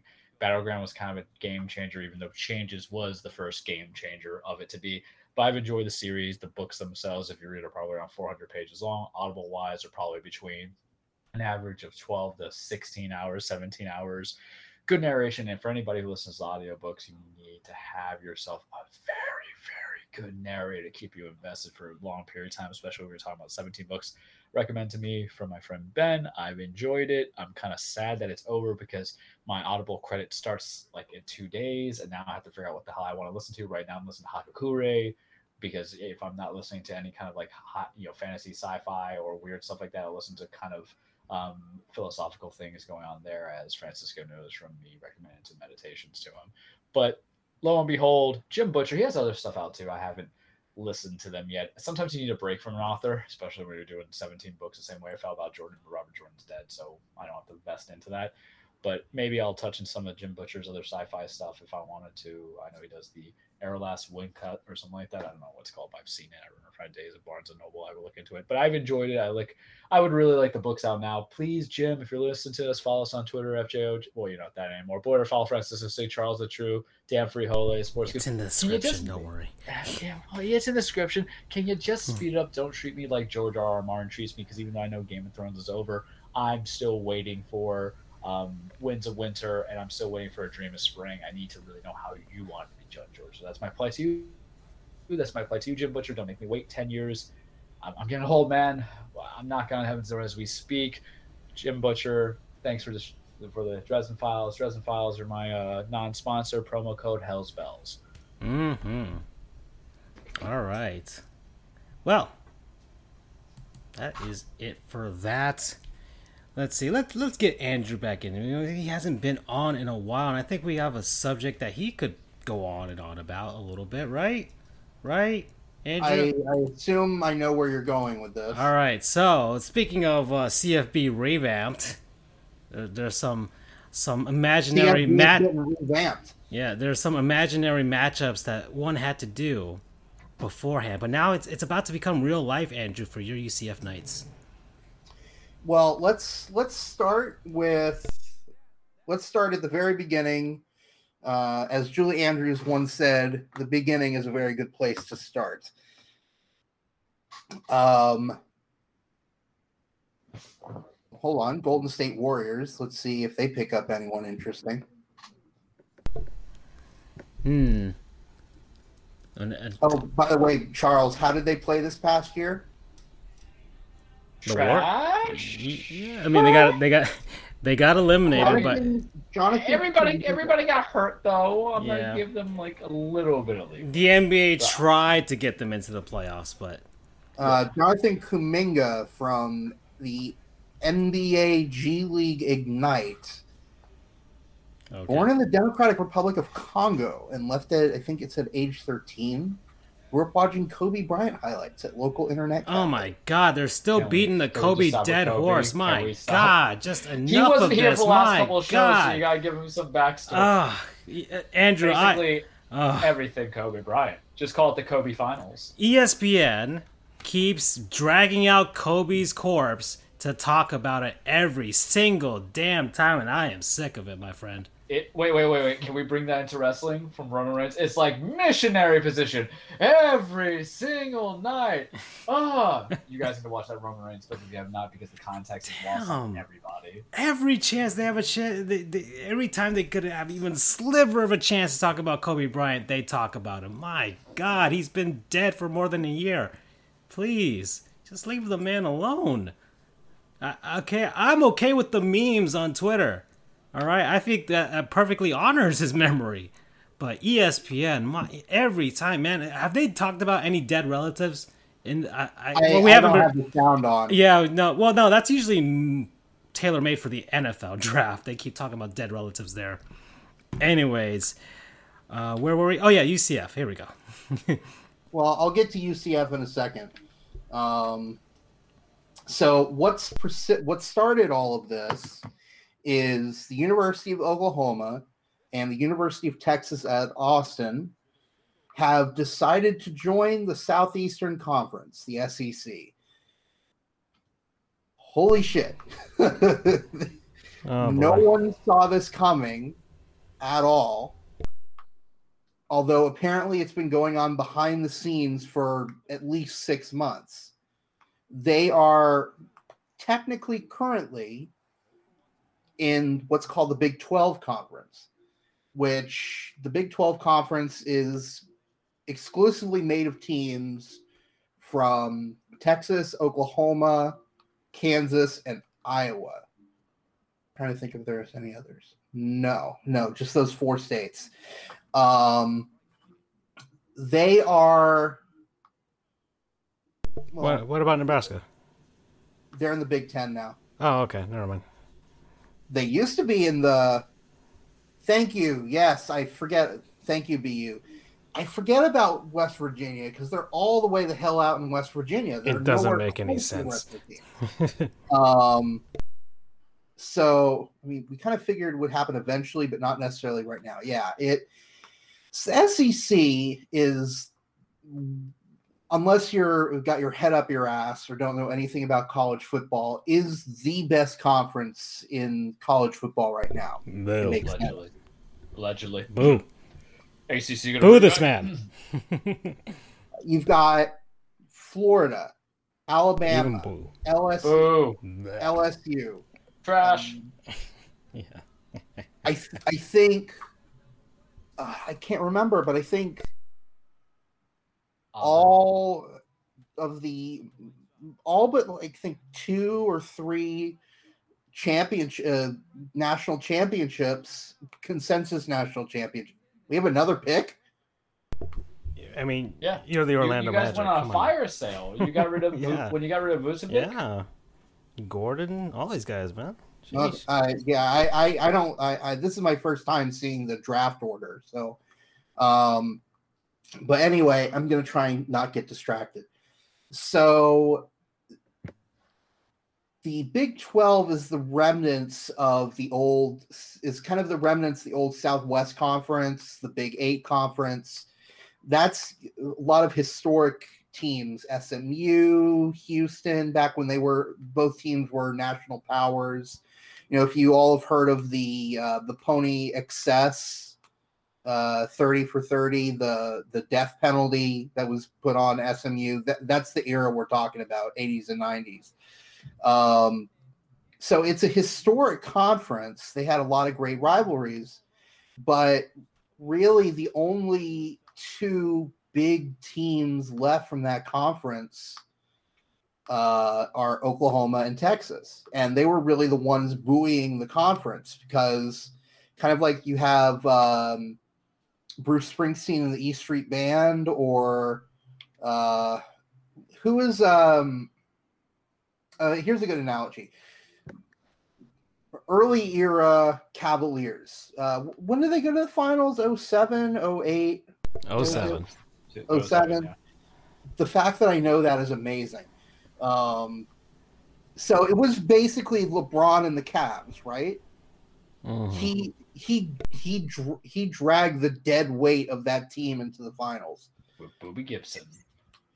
That's basically Oklahoma and Texas. It's those 2 and then everyone else. That conference is nothing without Oklahoma and Texas. So the fact that Oklahoma and Texas are leaving is basically the death knell of that conference. Because in order to host for a few reasons, one of which is in order to host a conference championship, you need to have a minimum of 10 teams. They now have 8. And I say now because it's a foregone conclusion. It'll be official tomorrow when Oklahoma and Texas officially accept the offer from the SEC to join. So it's killing that conference. It's adding even more money into the SEC because basically any teams of any sort of relevance in the South belong to the SEC now. You have a few outliers. You've got Clemson, I guess Florida State. Yeah. At least For recently. Now. At least recently. Okay, within the last decade, yes. Well, not the last decade, because you guys won the national championship in 2013. That's what I said, within the last decade. Bronx. Within the last decade, that's within the last 5 years. Since Jimbo left, you guys have been a shit show. Yeah. Well, Willie Taggart, last year with Mike Norvell. He's trying. Is he trying? Absolutely. Is he being successful? No. but in his defense, Jimbo basically salted the earth on his way out of town. So it's going to take a while to rebuild to the level that you were in the early 2010s. You know, the Wenke era. Yeah. Okay. So let's keep going here. It was you're talking about an era when my sister went to the school. My main point being, almost all of the major teams in the Southeast belong to the SEC.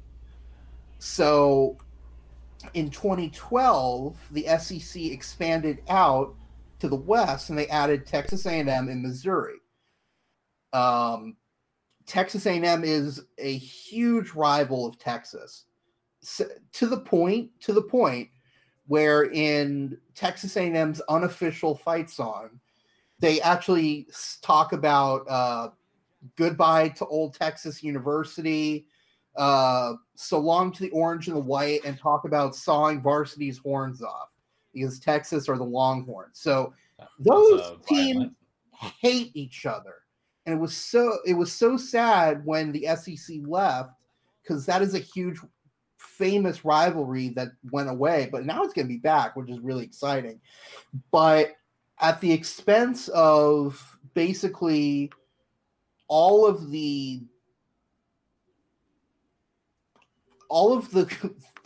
wealth in college football is essentially now in 4 conferences. And the Big 12 is going to die. The question is, how badly is it going to die? Because there are rumors that the American Athletic Conference is going to poach anywhere from 3 to 8 of the remaining teams. There's a possibility that West Virginia joins the Atlantic Coast Conference, ACC, and then the ACC will try to pick up Notre Dame as a full member instead of just an associate member in all but football, to bring them to 16. There's people that think that the Big Ten is going to try and poach Iowa State and Kansas to get them to 16. There's people that think the Pac-12 is going to expand to try and get 16 and pick up Oklahoma State. It's a madness. The last time this sort of madness happened was in 2010, the early 2010s, when you had a huge amount of conference realignment. That's where you got the Texas A&M, the Missouri, TCU and Utah left lower conferences to go to bigger conferences. That was a huge mess. That's where UCF got from Conference USA to the American Athletic Conference. So it took another decade. Like BU said, they weren't expecting it to happen right now, and there were no indications whatsoever that this was going to happen. Usually you'll hear some rumblings. You'll hear, oh, this might happen, they're testing the waters, maybe the Big 12 will expand. The Pac-12 is interested in this team. There was nothing on the radar about this. As much as I hate the move because it's just concentrating more money and more power in one conference, got to give props to OU, UT, and the SEC for keeping it so quiet. It was brilliant. It's nothing short of government level secrecy. Props to them. But it's going to be interesting because the outlook of college football is going to be changed once again, and this is another monumental move. There's some people think UCF might go to the ACC. Who knows? That would be awesome. Interesting. I would be thrilled with that because that's not a lot of travel distance for us. It keeps us on the East Coast. Plus, we have 2 natural rivals in FSU and Miami. So I don't know. I mean, there's still a lot up in the air. The only thing certain right now is that Oklahoma and Texas are gone. Okay. And the rest is going to play out in the days, the weeks, and the months ahead. Maybe even the years. I mean, it took about 3 years for all of the conference realignment in the early 2010s, the last round, to really kind of shake out and settle down. But, there's the possibility that Oklahoma and Texas will leave for the SEC as soon as 2022. They might take as long as 2025. Who knows? So it's going to be interesting.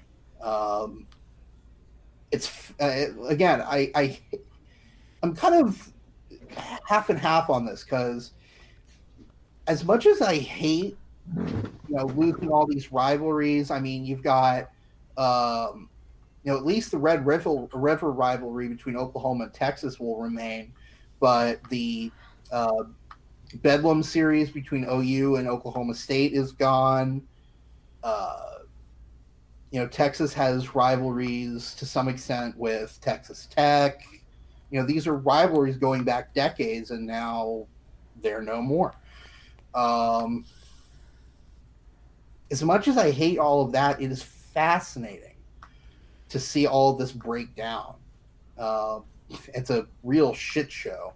Hold on. It also doesn't help that much of the speculations based on what the individual schools would like to happen in terms of landing spot, not why Conference X would even be interested in Conference Y.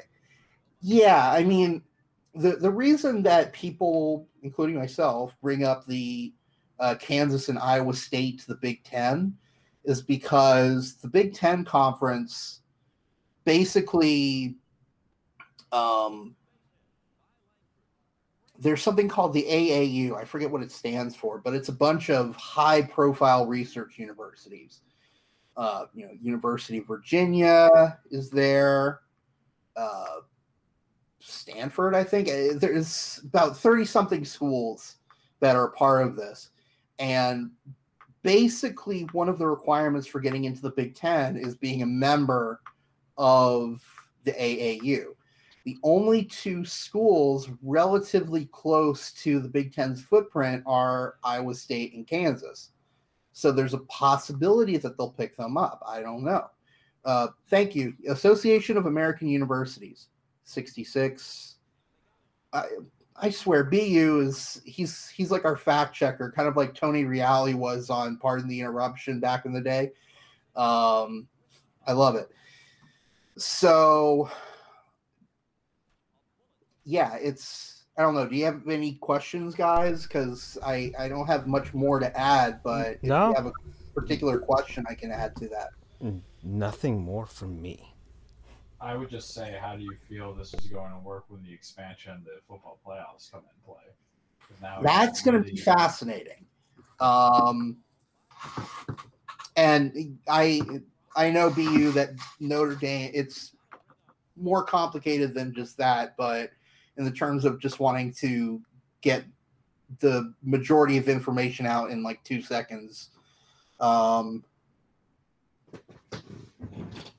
anyway, that's going to be interesting because the expansion of the playoff, it's now 12 teams, 6 of which are the top-ranked conference champions. That much won't change because, and in some ways, I'd say it hurts Oklahoma and Texas, especially Oklahoma, because Oklahoma owned the Big 12 in football. They've been their conference champion, God knows how long, how many times in the past few years, but it's been a lot. So now they have a lot of real competition to deal with in order to get that guaranteed, if you will, slot as a conference champion. But I mean, they're going to make a ton more money. So money talks, bullshit walks. I mean, it will help them in the sense of getting an at-large because their competition is going to go up significantly. So, a 10-2 season in the SEC is infinitely more valuable than a 10-2 season in the Big 12, even if you don't win the conference championship. So it helps in that regard. I think what'll happen is, well, I don't think the Big 12 is going to exist anymore. It's just going to be picked to death by several of the conferences. So that'll reduce. Only 3 teams will be out in the cold. Conference champions will be out in the cold for conference spots. I don't know. It kind of like what Run DMC said. It's tricky, tricky, tricky. Are you effing kidding me? NBA draft. Now they're showing Kobe Bryant getting drafted. Ugh, I just can't, ESPN. I can't. Stop it. Make you feel better? What? Allowing the shit talk of the one who worshipped Kobe so much that he couldn't fill his shoes for my coronation! Andrew, we've been waiting for this for a week. Oh man, Charles has been waiting for this for like the entire NBA playoffs. For the entire year, we're gonna think about play my Halo music. Let me get my staff and my crown. Oh man. So apologies for kind of the ramble, but it's massive news. It's absolutely fascinating. It'll be interesting to see what happens in the next few weeks. Of Big 12 and Big 10? Because that's the only thing I could think of, because you lose all those licensing rights and everything like that. But I will say this, though. The thing that I was not expecting was the AAC, the American, to be the aggressor in this situation. If anything, the general thought was the Big 12 is going to poach, let's say, 4 teams. Let's say 3 to 4 teams from the American to bring it back to 12, or a minimum of 2, probably up to 4, just to bring them up to 10 or 12. But they're in such a disadvantage right now in terms of the strength of their conference that apparently the aggressor is not them, but the American Athletic Conference, which I was not expecting. No one was expecting that, because our commissioner, and I said this on Twitter, I will take back everything bad I said about him if he pulls this off, which in hindsight, I probably shouldn't have said everything bad. But if he's somehow able to poach that conference, I would take back a lot of what I said about him, because he has been a shit commissioner for the majority of his time. He didn't defend us when we were national champions in 2017. He's done fuck all, except, basically keeping the conference alive. But, in terms of just keeping it alive, he hasn't really done that much. So if he's somehow able to poach teams from the Power Conference instead of the other way around, good on him. Good on him. And that would be great for us, because the downside of leaving a conference is you have to pay an exit fee. So if we're able to pull those teams in and essentially turn it into the new Power Conference without having to lose money, beautiful. There's a possibility. The good news is we're partners with ESPN, so they'll maybe grease the wheels a bit. I don't know, but it'll be interesting. It'll be interesting. You guys still there? Yeah, I'm still here, man. Yes. I'm listening. So, the floor is yours. Yeah, man. You haven't been on in a month. They're letting you go. Are you lagged out, dude? Because you are not responding. No, I'm here. Oh, okay. It seemed like you were lagged out a bit. Okay. I'm excited. I hate this, but I'm excited. I hate this, but I'm excited. I like that reaction. Okay. Let's see. We are close to the 2-hour mark. This is going to be long anyways, and I'm going to stay for the rest of this draft. How are we on? What pick are we on? My God. Pick 11. How? This is the same thing that happened last year. And I'm like, how is this not going any faster? Oh, man. Well, let's see. So that was the big thing that went down. I guess we're getting pressed for time at some point. We do need to talk about what happened last week, Charles. I think it's time. Is it my coronation? I think it's time. I think it's time to put the the gyro. Put that lamb crown on your top of you right now. All right, lamb. Put some lettuce there.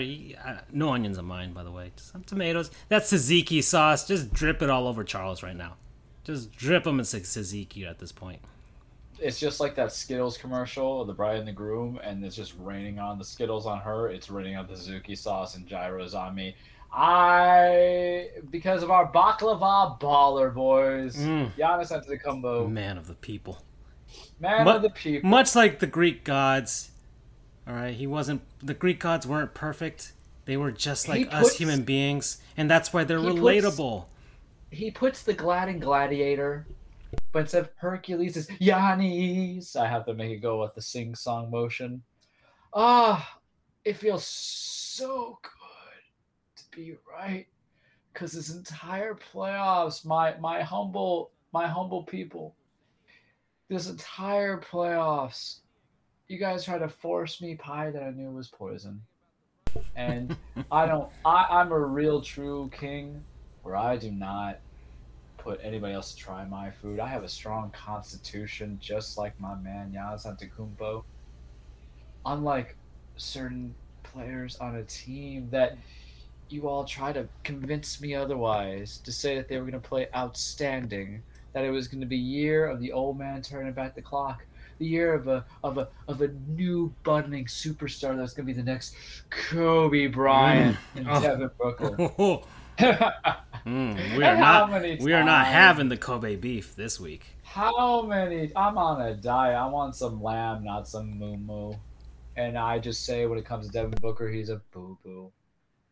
Everything. And I remember we were going back and forth when I was trying to decide whom was I going to root for in a finals that I did not care about. But, like the romance movies, like when Harry Met Sally, they were toxic and not meant for each other at all, but they find out that maybe they were meant to be together.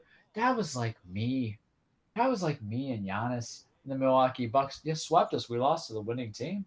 That's perk number one. Perk number two, technically, you built and won a team without the super team, so that's perk number two, even though you paid the salaries of a super team.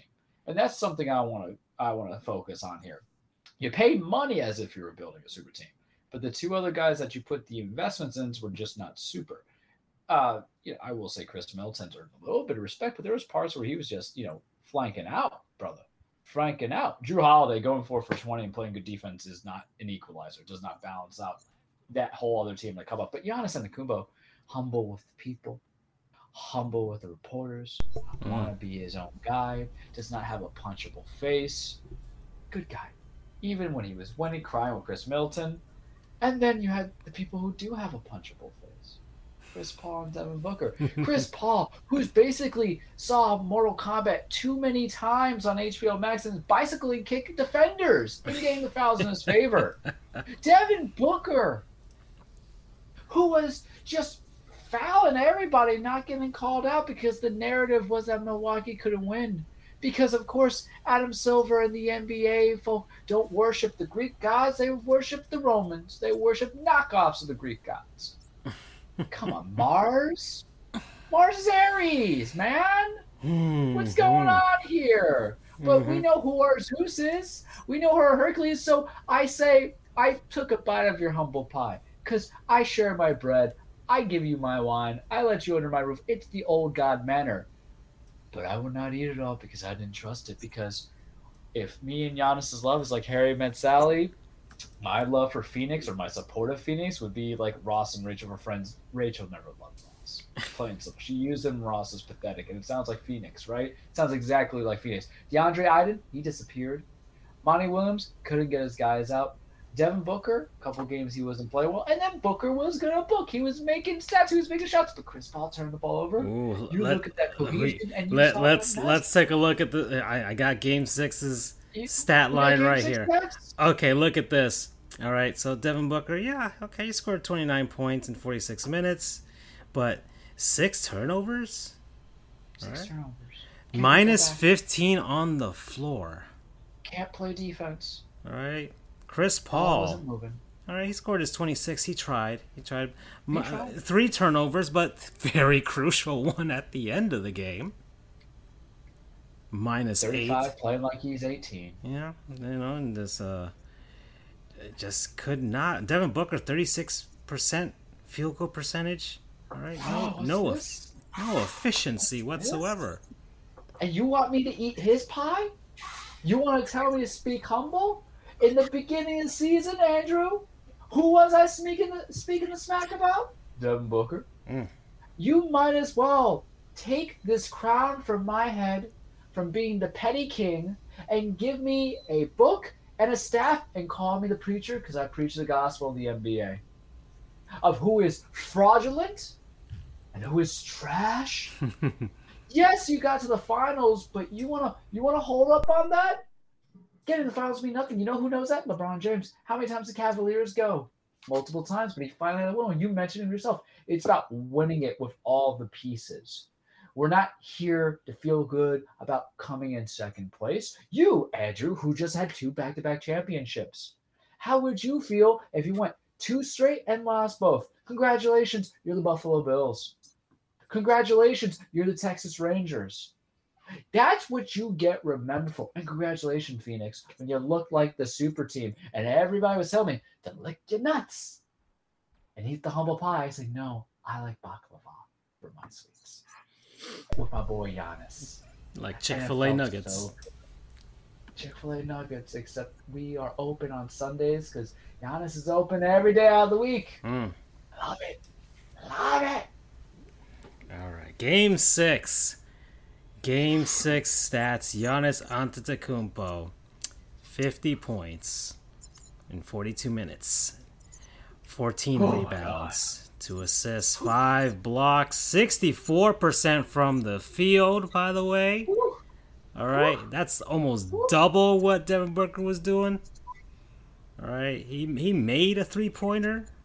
All right. 10 defensive rebounds. Plus 10 on the floor. Okay, Drew Holiday, plus 12 on the floor. Chris Middleton, plus 11. Tucker, plus 13. Hey, Brook Lopez, plus 9. Okay. It was happening, folks. It was happening. And, man, it felt good. It felt good to see the NBA script not go according to plan whatsoever. They didn't plan for this. They didn't want this. When were you sold? When were you sold on Milwaukee? When I got sick of the NBA continuously stripping the beef off of Kobe's corpse. Like missionary position. Every Game 3. My God, the just hamming it up. Look. It's not like, oh, I hate Kobe Bryant. No, I was in Los Angeles when he died. I covered it, man. You got famous off of it. Yeah. You stole your pose. Yeah, like I was there when it happened, man. And sheesh, the only equivalent I could think of is like if the Pope died in Rome and whatever, and you'd see just swaths of people just coming into frickin' next to the Staples Center every single day, every hour. There's minutes, just man. I had never seen anything like that.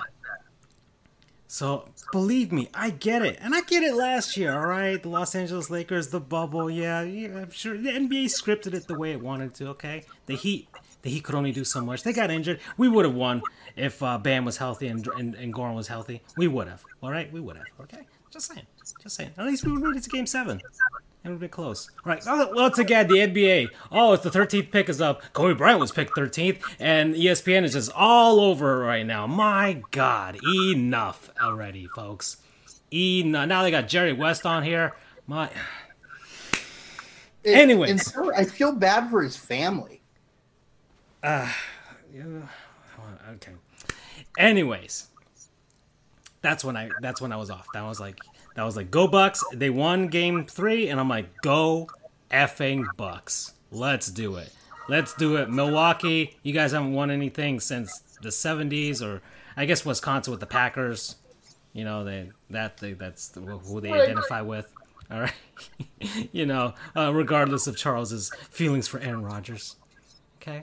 And my feelings for Christian Yelich. Right. But regardless, yeah, there we go. And Giannis, a man of the people, folks, coming from nothing.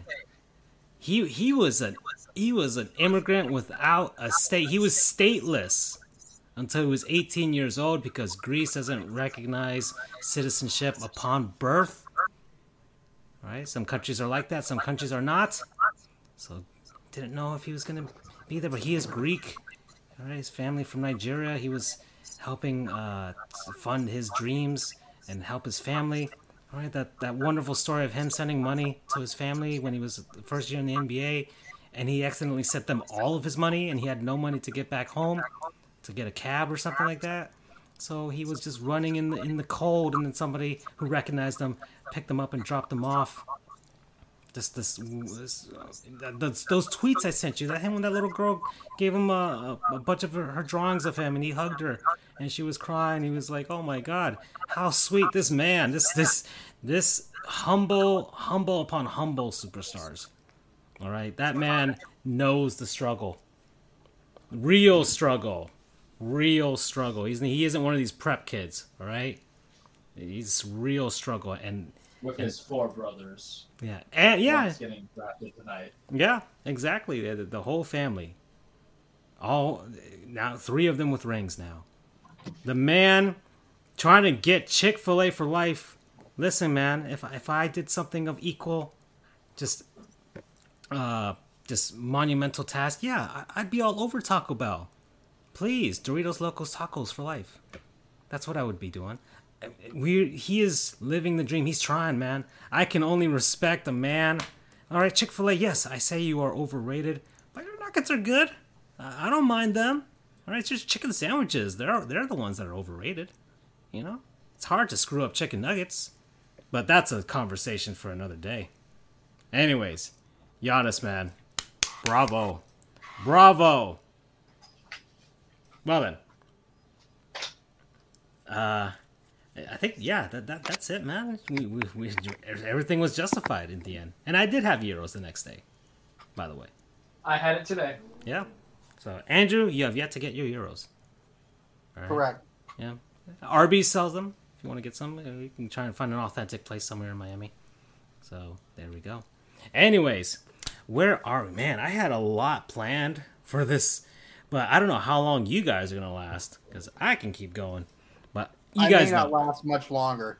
Okay, Andrew. Well, how much longer do you think you will be here for? Well, we can do something that you want to talk about before you leave.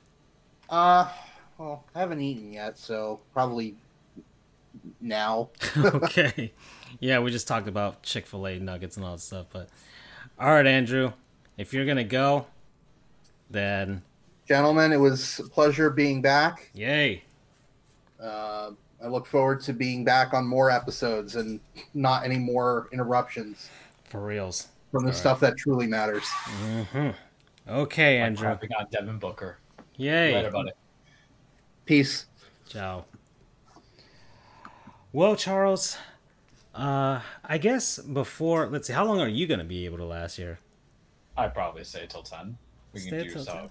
Okay. The cage will not be long because of my pettiness. All right, so I will have one. Let me talk about this one thing. I do have an uncultured swine that I want to talk about, and then we can head on over to the cage because I think that'll transition us over. We're just above the 2-hour mark, 2 hour 9 minutes. So I think we'll get to that. I had 2.5 hour show. It's kind of our average nowadays. So let me head on over. Let me find that graphic. Where is that thing, man? Sheesh. I haven't used this one in a bit. Okay, Uncultured Swine, where we talk about international teams. Actually, this team isn't international.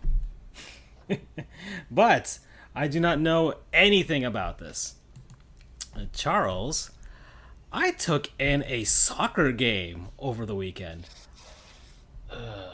I know, right? Major League Soccer. I went with our good old buddy Dougie Souls to check out our local soccer team, Inter Miami CF. The CF stands for Club de Football because they branded themselves very heavily on Hispanic culture here in South Florida. I do like their color scheme, and they are the team that I am highlighting today. And this is kind of like my review of the experience, really. So enter Miami CF. There we are. There we go. Yeah, their colors are black, pink, and white. A little touch of gray. Very unique color scheme. It actually works really well, to be honest. It really pops. It's a really great color scheme. And probably one of the most unique in sports. So I give props to the look, but I don't give props to their team store. And I'll tell you why, Charles. $50 for a hat. No. So their team store, much like a lot of team stores all over North American pro sports, is run by fanatics. Okay, NHLs, NBAs, I think all of them are. Baseball, basketball, and MLS too.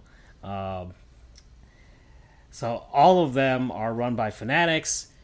And so I was kind of, I told Doug when we were getting there, like, I think I'll get a hat, right? You know, I got a hat about everybody else. I got a Dolphins hat, man, and I passively love and hate them at the same time. So I could get a local spirit type of thing. I don't know. I'll get You're a hat guy. Yeah, and I'm a hat guy, so it's fine. I've got a Houston Astros hat, okay? But that was before I knew. That was before we all knew. But I've been wearing it lately again, so you know.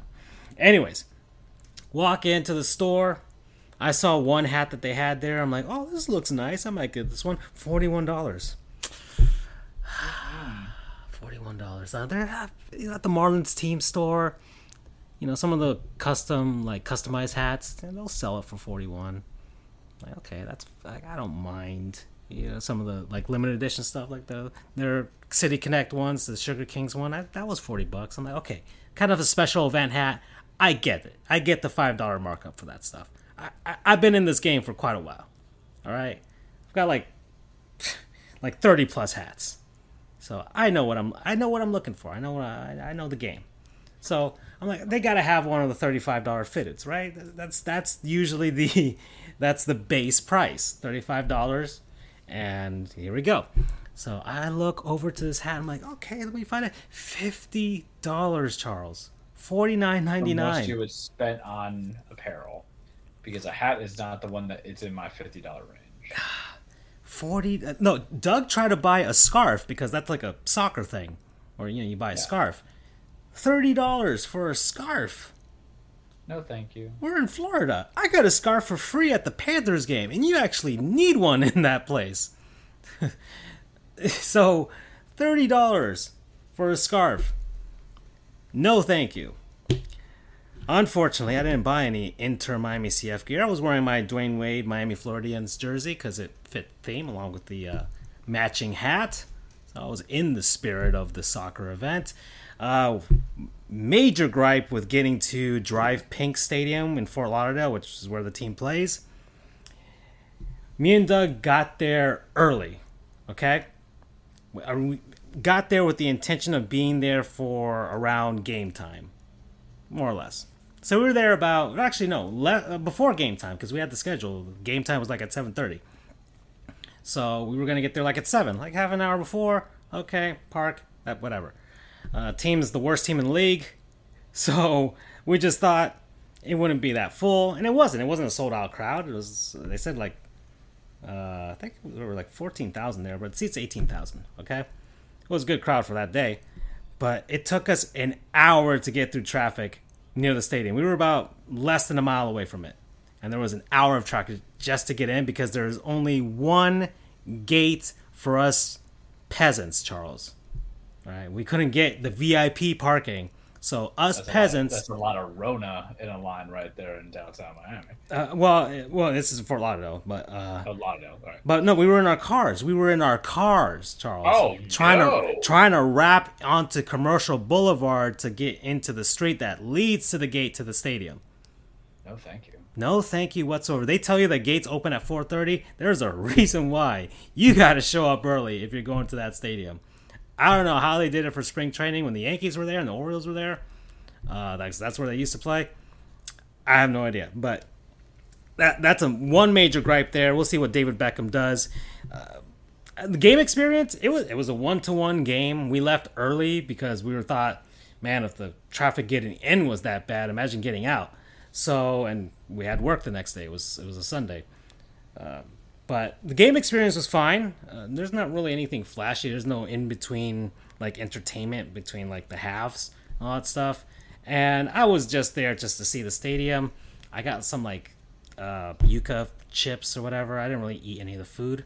And they had some food options, but you can tell that this is still a very temporary setup that they have for their stadium. They're still hoping to get one in Miami proper, but it's been a few years now and they still haven't gotten it, so they might just want to settle down in Fort Lauderdale if I were them and just open up some new gates, fix up some roads, and go there. But it's an okay experience. We paid like $30 for our tickets on StubHub. Fair. Yeah, it's okay. I could be compelled to go again, but the team is awful. It was 1-1. I guess the soccer was a little bit better in person than it is on TV. That's typical soccer, though, I think. Yeah, With any sport. Yeah, but I guess I was a little more engaged just because I was in the spirit of it. They have that group of supporters that were really into it. This is the worst team in the league, but those people were partying all night long, and I get that. I can jive with that. All right, as a Florida Panthers fan and a Miami Marlins fan, I can jive with people who are really hardcore till the end, especially with how terrible our teams are.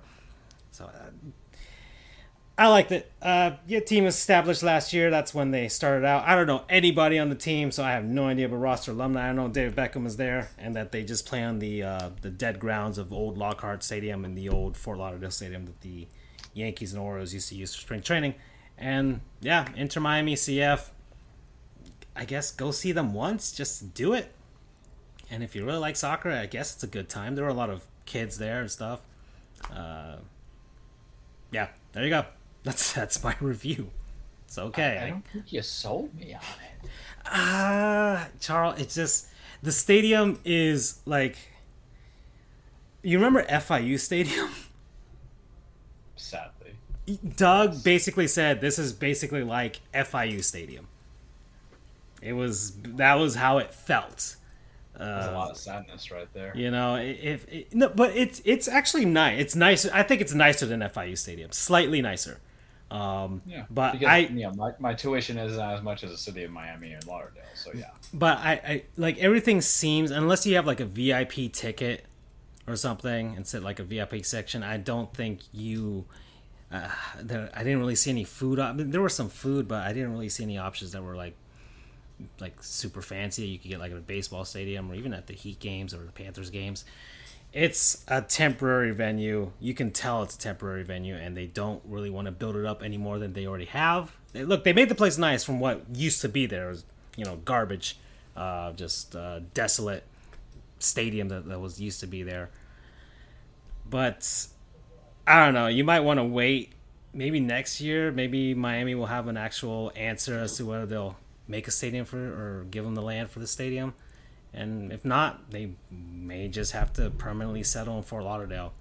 And then they can build it up and make it a nice venue. But yeah, Charles, I can't see you like enjoying it, to be honest. Okay, so here's my thing about soccer. And for background, I'm Argentinian Colombian. So you guys would think that's the lifeblood. It is not when you're born in New York and your parents are from New York, even though they came to the country, and your grandparents were basically just trying to survive.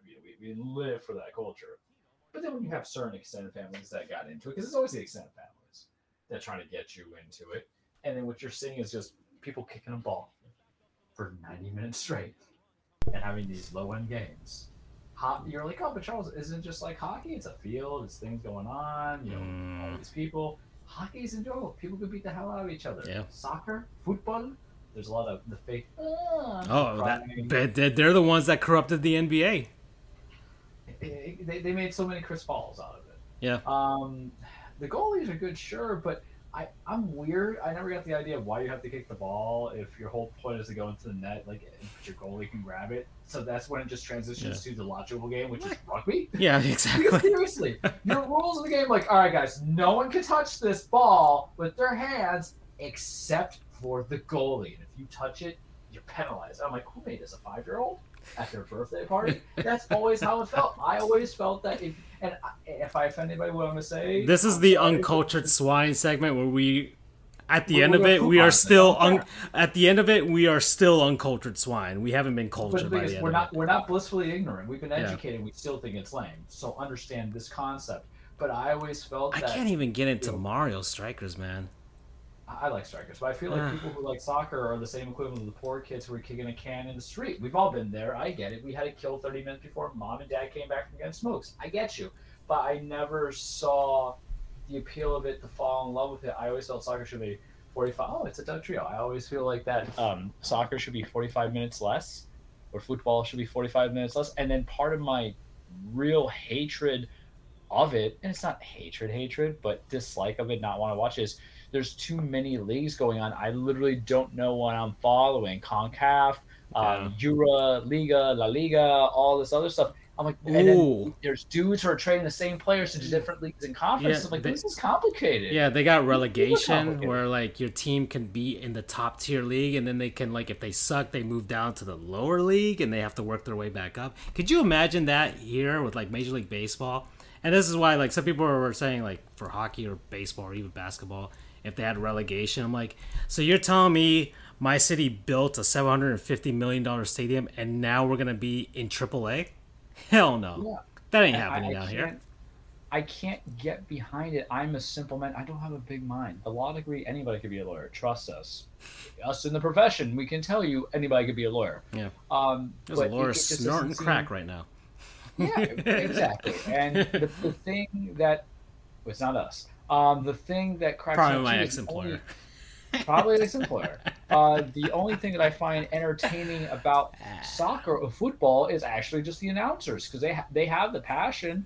I appreciate the cardio. I appreciate the endurance. You know, the same way I look at that with not really baseball players, but with football players and some basketball players. Like, damn, you take care of your body. I will say, excellent conditioning. I will say, look, and actually, let's see if I can see the highlights from this. This is the game that I went to. We could play in the background, but I got into it. All right, I did get into it. I you know, you're in there, you're in the spirit of it. It's like when I take people to a hockey game, it's their first time. You know, they get into it. You start to figure it out, and like, okay. I was asking Doug because he watches more of it than I do. Like, hey, we were probably back here in the back left and beginning of there if you could see it. But okay. Like I got into it. It was pretty. There were some like close chances, and I can see why people get excited about. Oh, they had a chance. But if I'm like just waiting for those chances that are so rare, then my God, man, that's just way too, man. It's too much of a tease to go on for like 90 hockey, minutes. Where hockey has more controlling of the men pursuing the goal, versus the soccer where the ball just gets lost everywhere. Yeah, or in baseball, you get baseball. I guess you can have the kind of the same equivalent of chances, right? Where you have a guy on third or a guy on second, one out maybe, and okay, you guys have a shot of bringing them in, but at least it's not so few and far between unless your pitcher's dealing. I get it. With baseball, just the constant 1-0s, 1-1. Oh, and then of course the ties. I need a resolution by the end of it. Thank you. I need this to end. That too. All right, me and Doug left when it was 1-0, and then when we left, and then like I checked the score on Twitter while we were driving back, and I'm like, well, they tied it. He's like, what? I'm like, yep. As soon as we left, they tied it. I felt like you maybe have created, this is going to lead off to a different thing, but I feel like you did the ultimate sin in sports, which was leave early within arm's reach. I mean, look, given the traffic that we went through. I get it. Yeah, given the traffic we went to get in. Yeah, no. For real. Like, we were so disheartened by that traffic. A tie is not a result at the end of the day. Exactly. That's why it's a conclusion. Yeah. But it's a bad conclusion. The NHL got rid of them for a reason, to appeal more to us, heathen Americans. All right, to get into the sport. Yeah, people hate the shootout, but we also love unlimited overtimes during the playoffs, Yeah, but here it was just a 1-1. That was it for the game. There's the one goal that we did see, so that was an exciting moment for sure.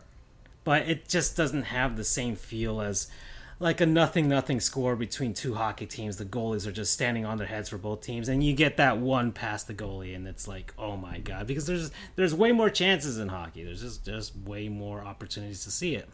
Or in baseball, the same thing too. So there you go. That's it. That's my review. I'm still uncultured a bit with soccer, so there you go. All right, Charles. I think that's enough of that. I think we shall head on over to the cage. All right, and you're going to see how short and sweet it is this week. Welcome, everybody, to your weekly TruePlex The Cage with Charles. Full disclaimer, wrestling is not fake. It is scripted. It is a fight. It's a stage fight. It's a poetry emotion. It's a ballet. It's a story. It's a soap opera. It's about men and women trying to chase championships, attain legacies, build their legacy, be something that's relevant to this world instead of being a jobber, being the whole they piss out of each other. And wrestling sometimes is also just giving the finger to the man. Yeah, everybody can get behind that story. That's what we're going to be doing probably for the next month of the cage, as I really try to de-minimize and circumcise the power Vince McMahon has on my show, on my time. The problem is, though, he's got 3 major shows during the week that I kind of have to watch, kind of don't have to watch, right? And that's the hard part. And even though I watch AEW, I watched a little bit last night, that's going to kind of be the topic of appeal. I don't watch Impact religiously. New Japan, it comes and goes, and some stuff happened over in New Japan with Summer Struggle that, life happens, and I don't watch Ring of Honor. I keep up with it, so it's like Ring of Honor, like even like it's like after a Marlins game, they'll have a Ring of Honor match, maybe like on a Saturday. I have no idea. I don't know when they do their stuff. It's like, that's happening. They're there. They're there. We don't watch it.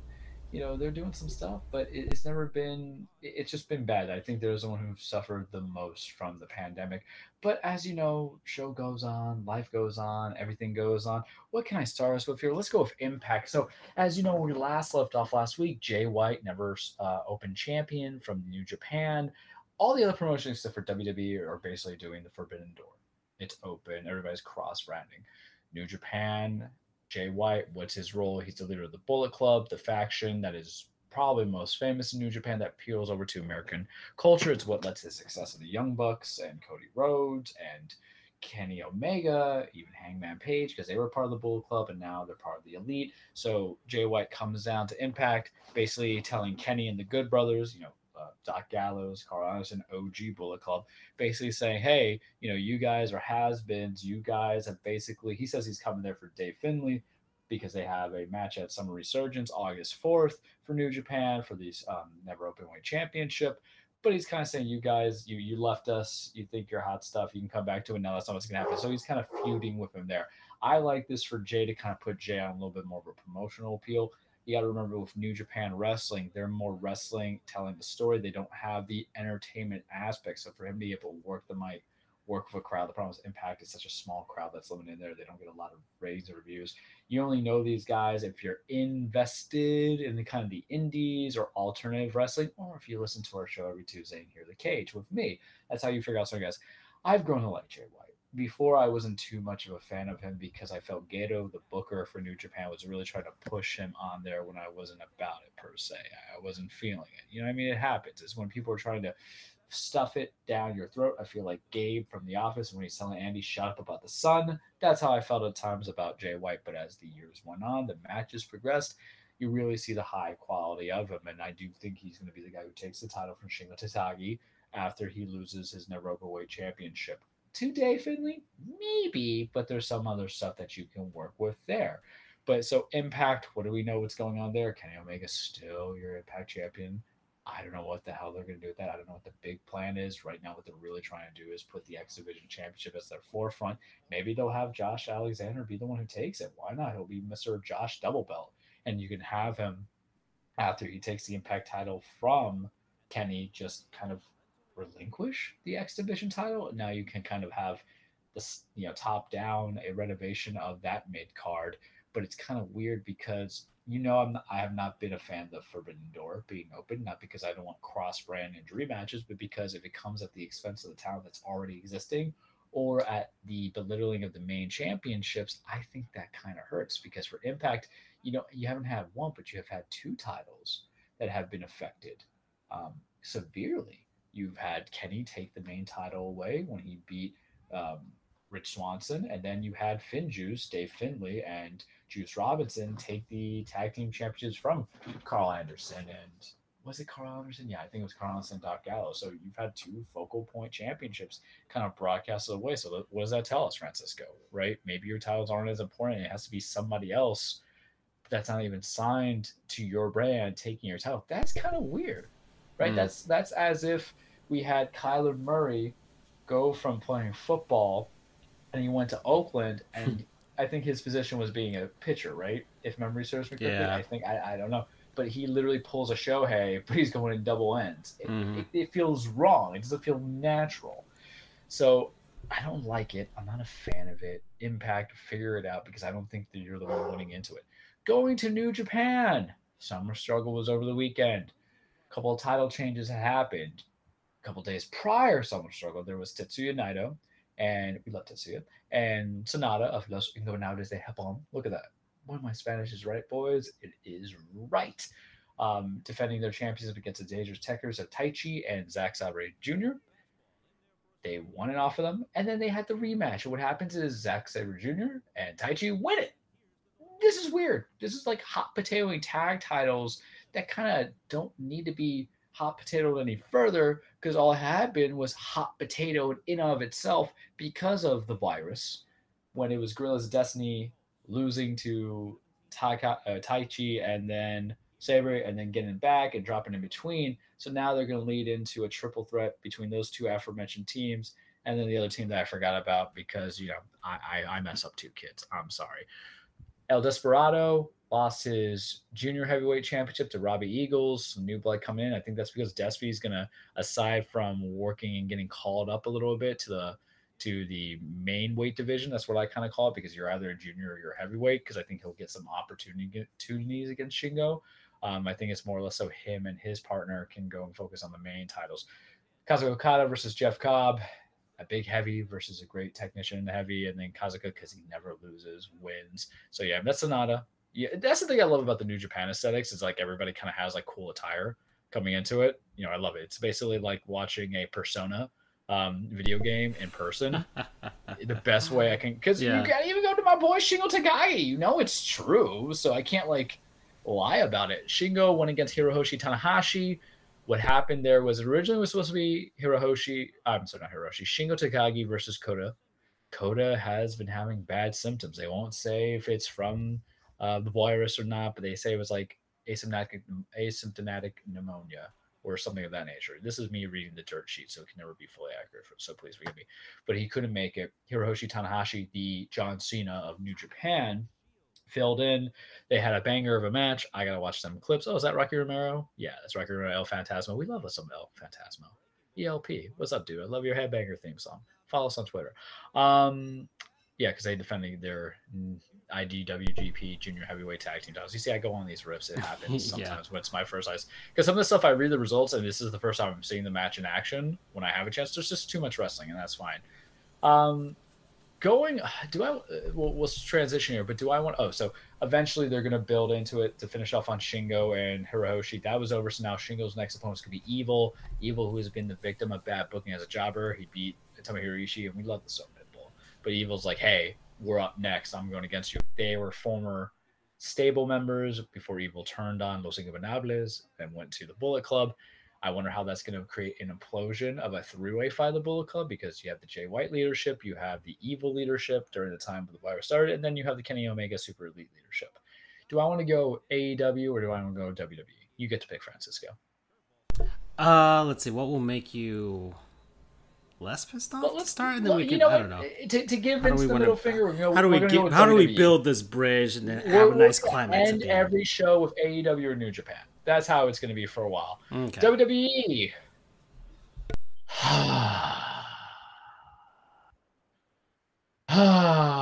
SummerSlam's going to be a good card, man. It's literally going to be good. I hate Vince McMahon so much because it has potential. This is terrible. This is being in a toxic relationship that I have been with this man for 25 years. They are making a profit. They just had their second quarter revenue. going on, and they have made like 256 million in the second quarter. This is $1 billion company. If they average out that same amount for the next 2 quarters, they are $1 billion company. Good on you, Vince. I still hate you. What's going on Raw? We're going to have a SummerSlam. Nikki Ash, formerly known as Nikki Cross, ASH standing for Almost Superior, who's now your Raw's Women's Champion, is going against Rhea Ripley and Charlotte Flair. I guess, couldn't we just legitimize her championship run by giving her one of the two? Or do another triple threat for 2 women that I think the fans and everybody else is just so exhausted from? I'm exhausted from it. Rhea and Charlotte were already feuding post WrestleMania, and now they continue. And then you had the cheap cash in for Nikki, and yay, we're glad that Nikki won the title. But part of the problem is, Francisco, with the big 4 pay-per-views, you always have to kind of show your best talent. That's the thing where people got to realize that's where the sports entertainment component on. You don't go up there as a band that has been around for 20 years and play the entire track off your new album. You give them all the hits, do you not? And that's how it kind of has to be looked like at any kind of the big 4 wrestling. So that's why I don't poo-poo Vince McMahon when he's got to bring in the John Cenas, when he's got to even bring in the Bill Goldbergs. I get it, but when it doesn't fit here, I know we love Charlotte. I know Charlotte missed WrestleMania. I understand that. But are we already done with her? I'm already kind of done with her. You know what I mean? Other things are progressing into Raw. Sheamus, Damian Priest. This could be a fun banger match. They do this new thing now on WWE where you just have contenders matches where the contenders beat the champions and they get a title shot in the future. I don't like it. I think it's lazy booking. I think it's not helping build in a realignment, maybe because the roster is so deficient. But whatever. Damian's going to get his opportunity to be more than just Bad Bunny's tag team partner from WrestleMania.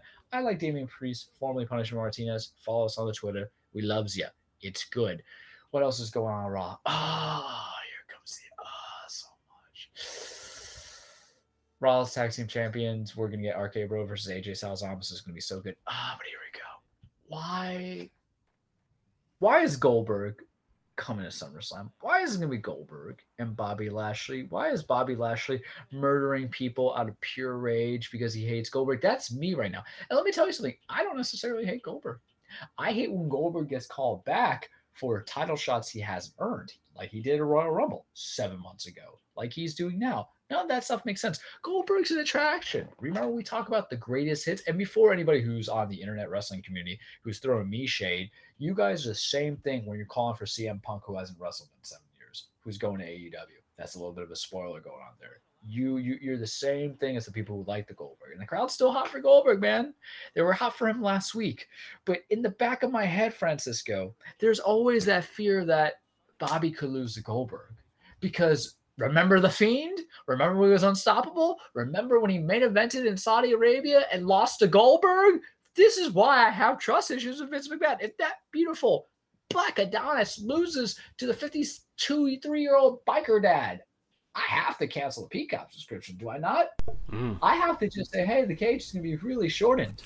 The rage would be too much. And if you do that just to give me Brock Lesnar versus Goldberg part cinco? Yeah. No, part quattro, because they met at a WrestleMania in 2005, I believe, and then they had the Survivor Series. Royal Rumble was an interaction, and then they had the WrestleMania match where Brock won it. Don't kill Bobby Shine. There's a story that's going to be built for it, such as Big E, that I need so much on left right now. Lord, I see what other people get. I want that too. Don't do this to me. I don't mind Goldberg. I don't mind Goldberg killing like a crowd favorite like Elias. It's what you call loving the old beats. You know what I mean? You when you go to a Pearl Jam concert, you can listen to the old stuff, but you best be playing even flow. You can go and see, I don't know, Metallica. I love me some Metallica. And they can play their new stuff, but you better play Fade to Black. It's not even Enter Sandman. That's not even the best song. That's just the most popular song. I can't do it with Goldberg winning the championship, especially if he hasn't done anything to earn it. He has 2 matches left on his contract. We'll see. Karrion Kross on Raw. Jeff Hardy has COVID, so that storyline is not continued, obviously, until he's back. So Karrion won against Keith Lee, 2 guys who couldn't afford another loss, and they went against each other. We're booking WWE. Good for Karrion. He won. He made Keith Lee tap out. They have history together. That NXT championship, the first time around that Karrion had it, he beat it off of Keith Lee. And then there's Keith Lee. I feel bad for him. I don't know what the hell happened. he came in as like most favorite child in Vince McMahon's eyes. He beat Randy Orton at a pay-per-view match, and now he's doing nothing. The rumors of the storyline, and I kind of get it, but I kind of think it's still stupid. A reason why Karen lost Francisco is because his valet Scarlett, who we love you Scarlett, love you Karen too. Don't come beat me up, please. That's your real life woman. I'm not trying to hit on anybody here. I just appreciate you and just what it means. People love. I miss those. That's Baron Corbin. I will explain for SmackDown for you completely. That's not being neglected. That's sad Corbin. I love sad Corbin because wrestling is also about what? Character investment. But the idea was she had not appeared originally get called up because what happens is they were going to build a story on Raw because apparently before Jeff got the virus, he was going to wrestle Karrion again and beat Karrion a second time. The idea was that they were going to have Karrion be like, what's going on? And then Scarlett comes up and reignites that fire within him, which I get it, but the guy never lost in NXT. You know what I mean? So that's like just his first loss. So you're going to put it on perpetual losses as he's still holding the NXT championship on the main roster. It don't fit well. I didn't like it. Does it fix anything that he beat Keith Lee after losing Jeff Hardy? I don't know. You tell me. It's Jeff Hardy. He's just there to die for me by doing some like very insane stuff and stuff. That's really, we're going to Raw. We're going to go to SmackDown now. That's sad Corbin. I love it because wrestling is a character investment. That's basically me in like 6 years, except not the height. So Corbin used to be King Corbin. He lost his kingship, unlike me, who will forever be the petty king. Or King, Corbin lost his thing to King Shinsuke Nakamura. So they've changed a different character where he's just sad. He's going broke. He's asking for money. He's getting shot in the nards. Was it Millhouse's dad, basically? He's basically Millhouse and Millhouse's dad. Yeah, both of them in one side. Yeah, things looking up Millhouse. I've loved it. Wrestling is about character work. You are pandering to a live crowd. Some people want the stage fight. Some people want the murder field. We're definitely going to talk about that second. Some people want the entertainment. I think a character who generates complete heel heat. Heel heat meaning like crowd hates you. You have go home heat. They hate you on the screen. To be suffering and his successes is that investment because at the end of the day, what is it? It's the comeuppance. That's what you want in every story. That's what you want. You want Lord Voldemort to get his comeuppance. You want Emperor Palpatine to get his comeuppance. You want I like Thanos, man. Stuff like I say, he's gonna get his comeuppance, man. He was right about himself. I'm just saying, there's no what you do. But you like the whole idea of the bad guys getting it their way. And Baron Corbin, since he's been called up to the main roster for like the last 6 years, has been this smarmy, evil, unlikable dude. He's Draco Malfoy, except he didn't puss out the way J.K. Rowling did by making Draco this lovable boy. But really, that was Community who fell in love with Tom Felton. Oh, sure, I get it. Yeah, this is what happens when people get attracted to villains because they're pretty. Nothing pretty about Baron Corbin right there, looking like Sam Millhouse dad. He looks like a thumb. I love it. I love him for Vince. Let him win a title. I don't care right now. Let him get something. I'm loving it. Loving it. SmackDown. We're probably getting Apollo and Cesaro for SummerSlam, which I told you is probably going to be the likely route that Cesaro will get the Intercontinental Championship as a thank you for putting on a fantastic WrestleMania Backlash match with Roman Reigns. But you were never going to get that push. But you getting maybe the third most important title on the roster definitely does help out, in my opinion. Male's title roster, I guess, of importance. I will rate that with the women's. I think that's not perfect. You got to kind of segue it there differently. Other stuff on SmackDown. I've mentioned it twice on the show about Roman Reigns' quote, but it's just every single night. I love it. John Cena's coming for Roman. Roman's like, I can't see you. I don't want to see you. It's the same old thing. It's the same show. It's the same insults. It's the same promos. It's the same everything. Whatever he's doing, whoever's writing his stuff, if it's not him, just deserves an award because it is so relatable that he's both punchable, has improved in the ring. You want to punch him in the face, and you just want to kiss him on the lips, man. I'm just saying right now, he's a handsome guy. I'm loving what Roman Reigns is doing. Ever since he came back, this was the heel turn was needed. And I told you I wanted to see Roman months ago. Did I not? I was saying that when they were going to WrestleMania, they were trying to figure out who to put him against. And he's just so funny because essentially we're saying is that the crowd and the tribal chief do not deserve to have to deal with the same old, same old. We all deserve something fresh and new. And you're going to build this fantastic story between that. And then it's going to focus on Cena wanting to break Flair's record. And it's going to be Roman saying, I'll be dead in the ground before I allow you to do it. And I think it's just going to be good. The match might be questionable. Some styles don't fit in the ring, but some styles fit perfectly before the hands start throwing. I loved all of it, man. And I got to tell you, even though I'm always concerned about any kind of virus spreading when you have these live crowds coming into it, because it's so, I don't think WWE nor AEW nor any of the other wrestling promotions are really going to have the strictest protocols, because you got to think about it, they've probably been ones who have suffered the most without crowd attendance. But the good thing about having the crowds back in, man, is see those reactions they have when Roman just goes and says that John Cena is like missionary position every single night, and you hear them shut down and laugh. It's good. It's that theater aspect of what you have, that you are the peanut gallery reacting. I think it lets the wrestlers feed off that energy. And you know what, Andrew, I hope you're listening right now, because you're giving me crap about the Yankees losing 14-0. Well, the Red Sox are losing 13-1 against the Blue Jays, so suck it. We're not that special to lose all the time. The Red Sox aren't that good. I have loved it. It has been good. But he says he doesn't want John. Who does he want, Francisco? Finn Balor comes out, tells him, if you're not interested in John Cena's challenge, maybe you'll be interested in mine. And then Roman goes, says challenge accepted. We're not getting a triple threat. We don't need a triple threat. You can bounce out Finn Balor to be the post SummerSlam feud, possibly the guy who takes the title from Roman, but I don't think we're there yet. But I'm interested in the concept. I think they mesh well in the ring. But are we setting up something bigger? What is Big E going to do with that Money in the Bank briefcase? I don't know, because some might say that you can have him go and murder Bobby for murdering Kofi and Xavier Woods, and I would be totally fine with that, my brother. I get it. Or maybe you draft the remainder of the New Day onto SmackDown, Woods and Kofi, and then maybe what you do is you build this to Survivor Series, where you basically have a New Day versus the Bloodline consisting of Roman Reigns and the Usos for not just the Universal Championship, but the SmackDown Tag Team Championships. I am a little pitching of a tent right now at the thought of it, because it's compelling storylines, is it not? It includes some of the best wrestlers all in the same ring. My dogs in the background are even acknowledging this as a great possibility. This is a very hard decision to do, because right now Bobby Lashley's stock is high. Roman Reigns' stock is high. And how can we make Big E's cash in?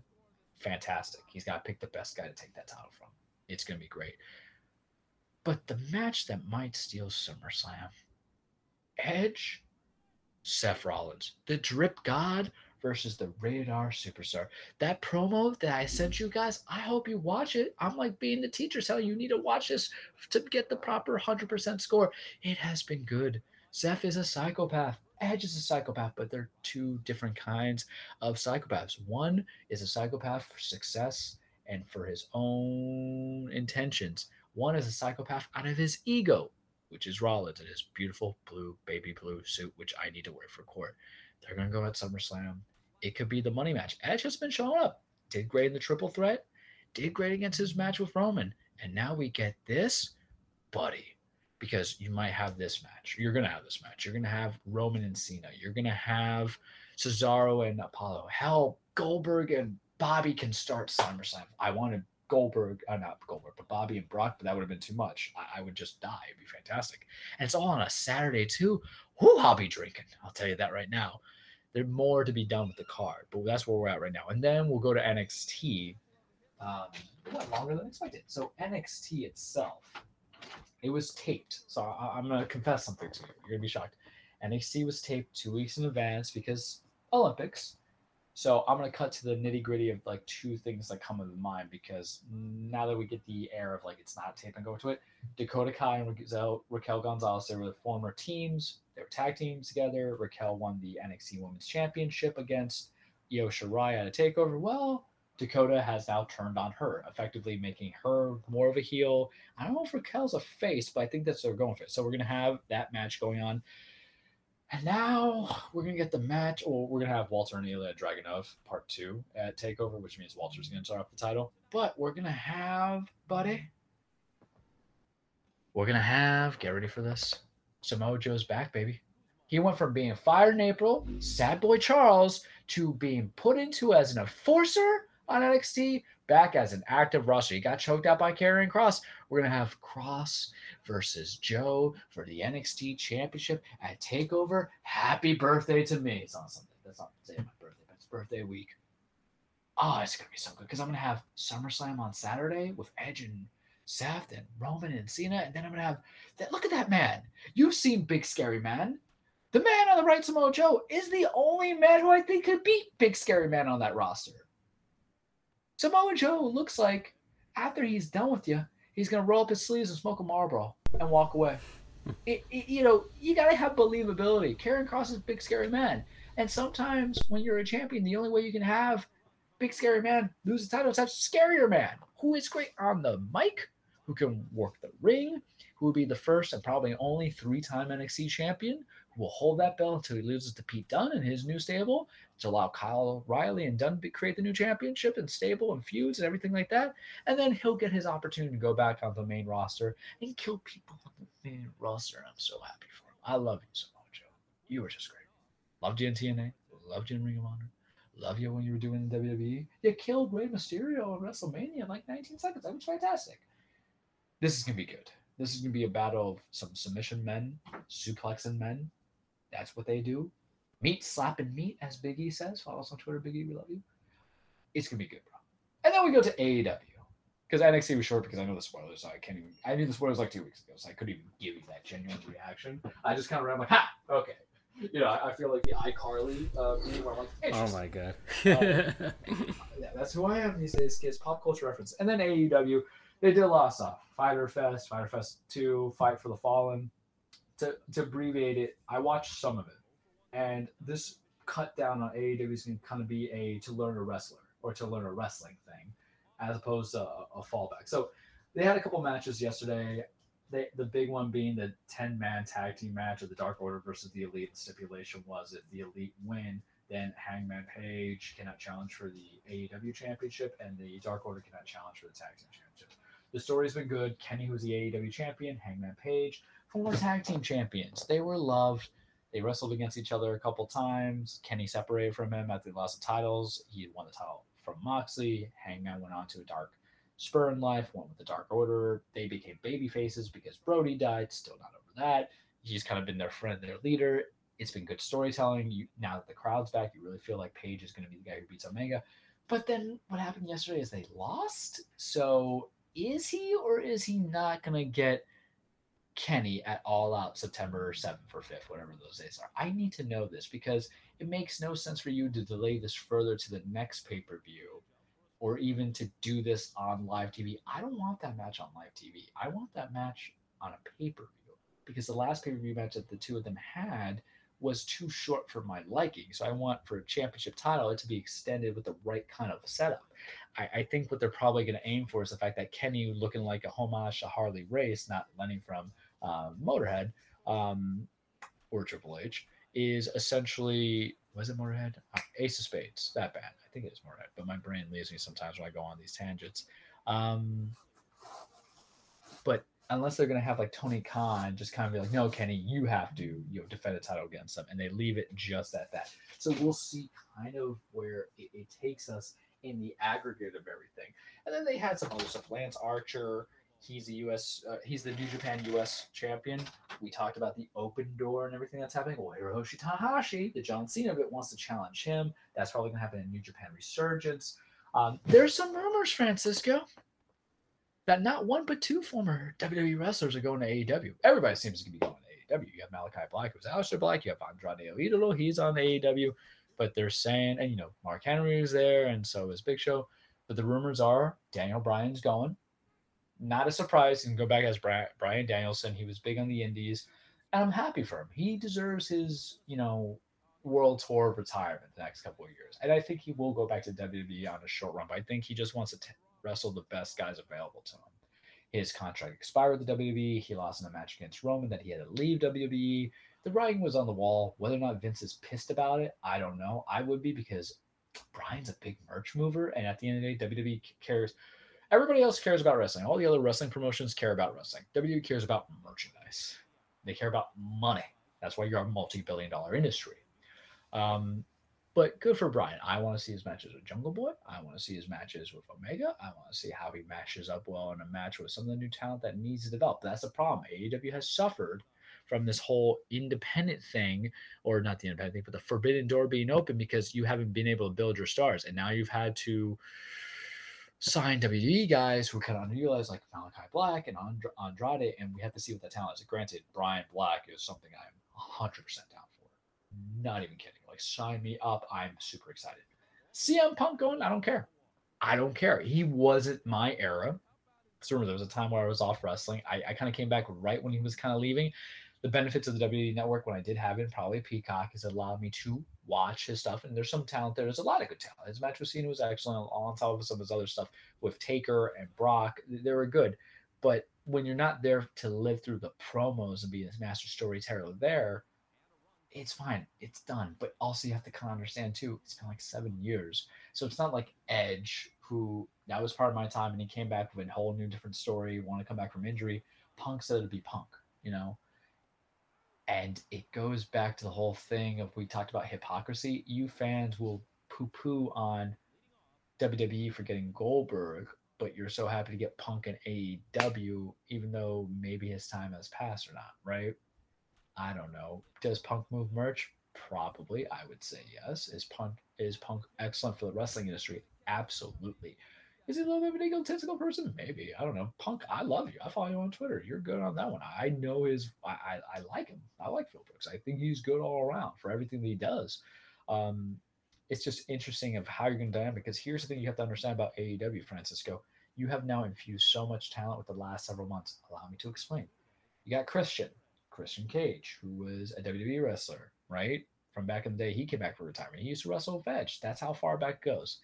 Then you get Malachi Black. Then you get Andrade El Idolo. Then you're getting Daniel Bryan.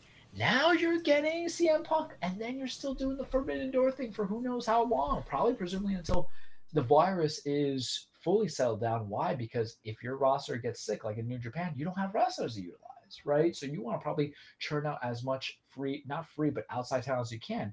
But let's say you sign all these big 5 names. Where can you put them? You can't put CM Punk or Christian Cage or Daniel Bryan in mid-card before go for the TNT title. You're lucky that AEW Rampage is premiering in August, because you can put some of the talent that's not utilized on a second show. But then aren't you creating the problem? Maybe you need more championships. How are you going to float it all together? Is there too many wrestlers that you have now, not enough storyline? How are you going to build your women's division? What are you going to do about your tag team division? You see the issue?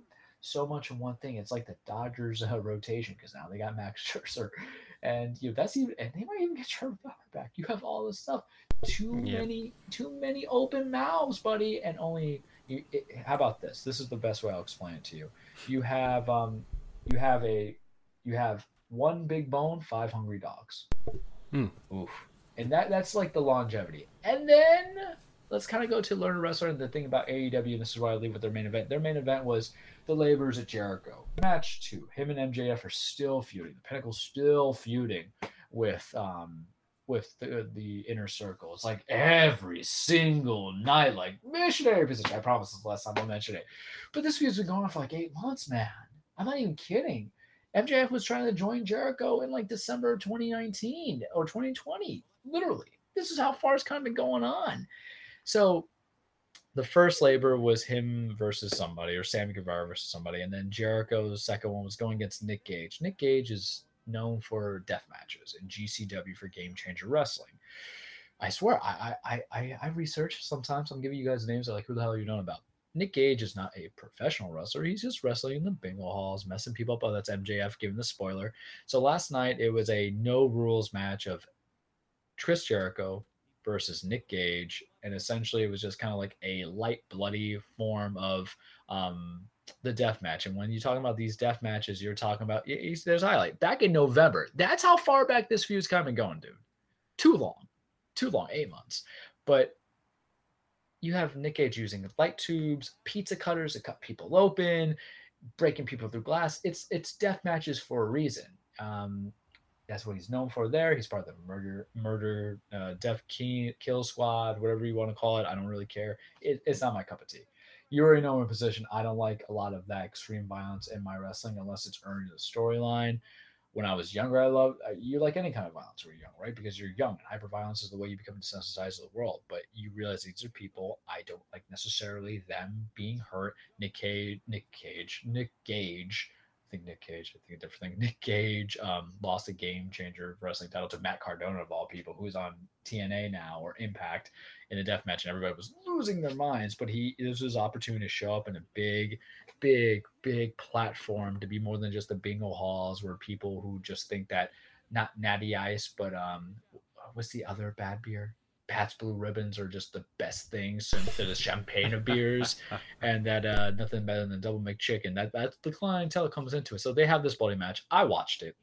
I'm gonna say it right now. I didn't like it. I think the first 10 minutes really exposed a little bit of how Jericho was kind of somewhat old up a little bit, and then how Gage just doesn't have that wrestling thing, because after those 10 minutes the crowd was like dead, and then they had to go and get the pizza cutter to cut up Jericho's arm and his head, and then they had to get the light tubes to kind of break over Jericho's head and his body, and then Jericho did a Hurricane Rana through the thing. I mean, this is the guy, or this kind of fight style is known for cutting David Arquette's neck, man. This is New Jack stabbing people, cutting and blooding them up, and it's just so excessive and egregious. And listen, if I was in the Gladiator days, I would be like, yeah, rip his head off, but I know this is a stage act, and I don't want my performance to get sick. I'm a guy who's scared about blood. I couldn't be a professional wrestler in that sense. Anytime I fantasize about when I was younger, even now, like, that's great, until I have to have someone bleed on me like that and give me an incurable STD. I don't want that. Ugh. No, thank you, sir. I think that's what happened to Nigel McGuinness. He actually got hepatitis B from all the blading and stuff like that. And in fact, it ended his career. Ugh. No, but there is legitimacy. I'm not even saying this to be like a dick. Yeah. I'm like, there is stuff. And Nigel McGuinness, look into his stuff. Him and Daniel Bryan, when he was Bryan Danielson, Ring of Honor, had some pristine matches. That's how I know my shit, man. I'm telling you, like, that stuff comes up, and that's unfortunate. I would have that same, because I'm like, ew. I'm like, I think it's ew when I see a kid with boogers, man. You're gonna have some man bleed over me. So I watched it. I was a fan of it. And of course, the first thing I do is I look on Twitter to see what the reaction is. And it's split, man, because some people like that kind of ultra violence and some don't. And it's weird, but I think is anytime you have to it has to earn the story. If it was a story of Jericho's going through platoon because this allows him to finally get to MJF, that's fine. And of course, Jericho wins. He hits Gage over the head with a little light bulb stuff, does the Judas effect. 1, 2, 3. There was a nice pile driver that Gage did. It was done. That's it. Does Gage come back to AEW? I don't know. TNT had to get approval, or the Dynamite executives in AEW had to get approval from TNT to broadcast, and TNT's like, yeah, that's fine, or whatever, which is fine. I think you need maturity in wrestling. I don't think everything could be PG kid words. You need to have curse words in there, Vince, even though you have Roman Reigns talk about missionary position every single night. I lied to you. But it's interesting. So, how graphic do you want your wrestling to be? Because if it's a feud and they hate each other and been going on, wouldn't this match been suitable for MJF and Jericho? Because they've been basically in a storyline together for 9 months, man.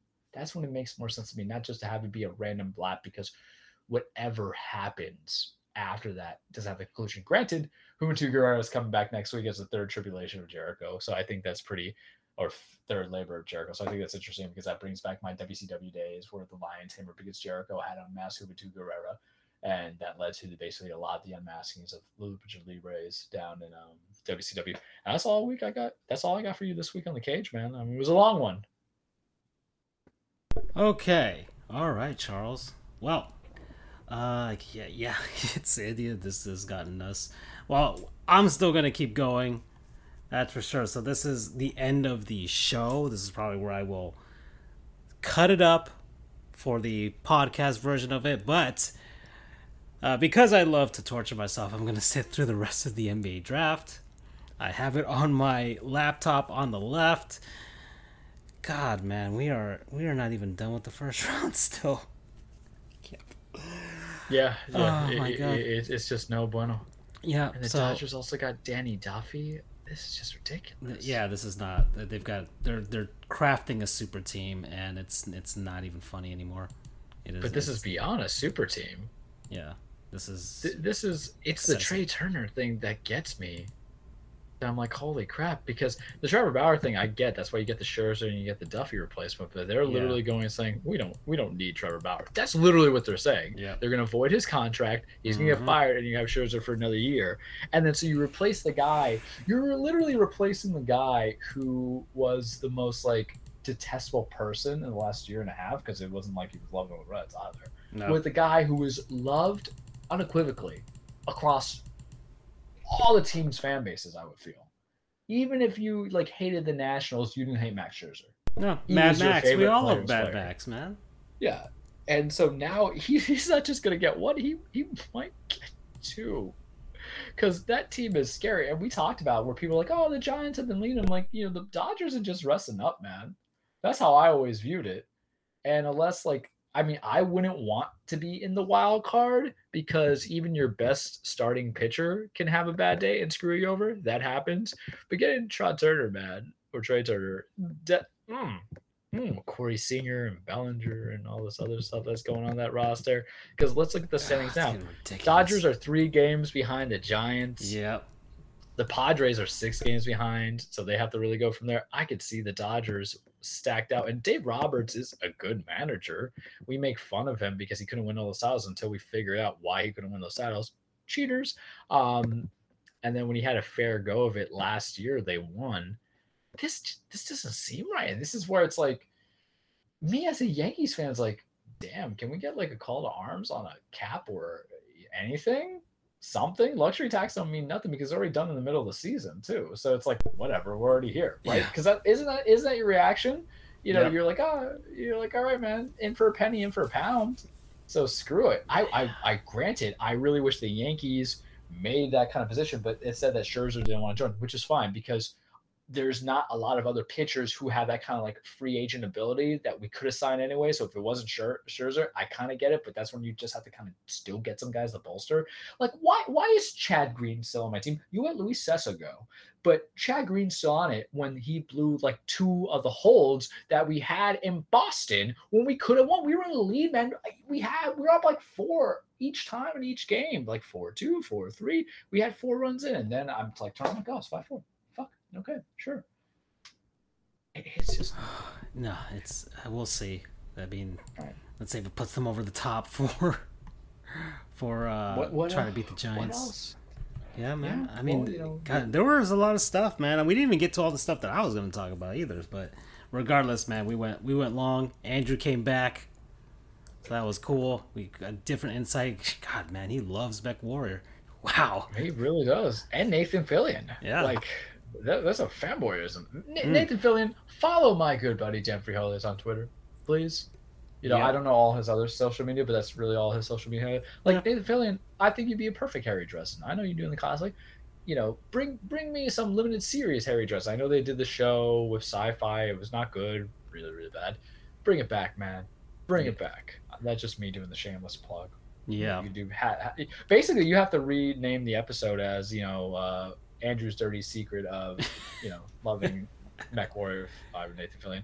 The next shirt that you should have, we will get struck for copyright, but you should make like the Mech Warrior body with Nathan Fillion's head on it. And Andrew would buy like all stock. Oh man, I don't have that many. I don't have the modding skills for that. I don't even have Mech Warrior. I don't. Anyways.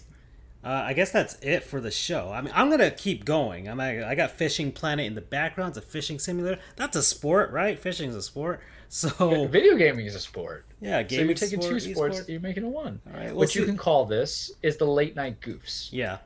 So I'm gonna keep going. We are on pick 22. That's a big. Oh man. Big up a creek without a paddle. Yeah, and Charles is gonna enjoy himself. I don't know what your plans are for the rest of the night, but I want sweets, man. I just played like 3 hours of Pokemon, so that's where my limit is. Yeah, and now I'm just making my way to the 4th gym, but I just basically try to grind out. I have like a level 19 panda thingy. It's super cute. I don't know what the name of it because I gave it a cute little nickname. But then like I'm in like level 30 territory with my Pokemon, so I'm just now at that stage where my fifth Pokemon is just gonna be the low level stuff, so I could just naturally evolve it and trade it out. Mm-hmm. All right, well, folks, that's it for the show. Then this is where I will cut it off. So bye. Take care.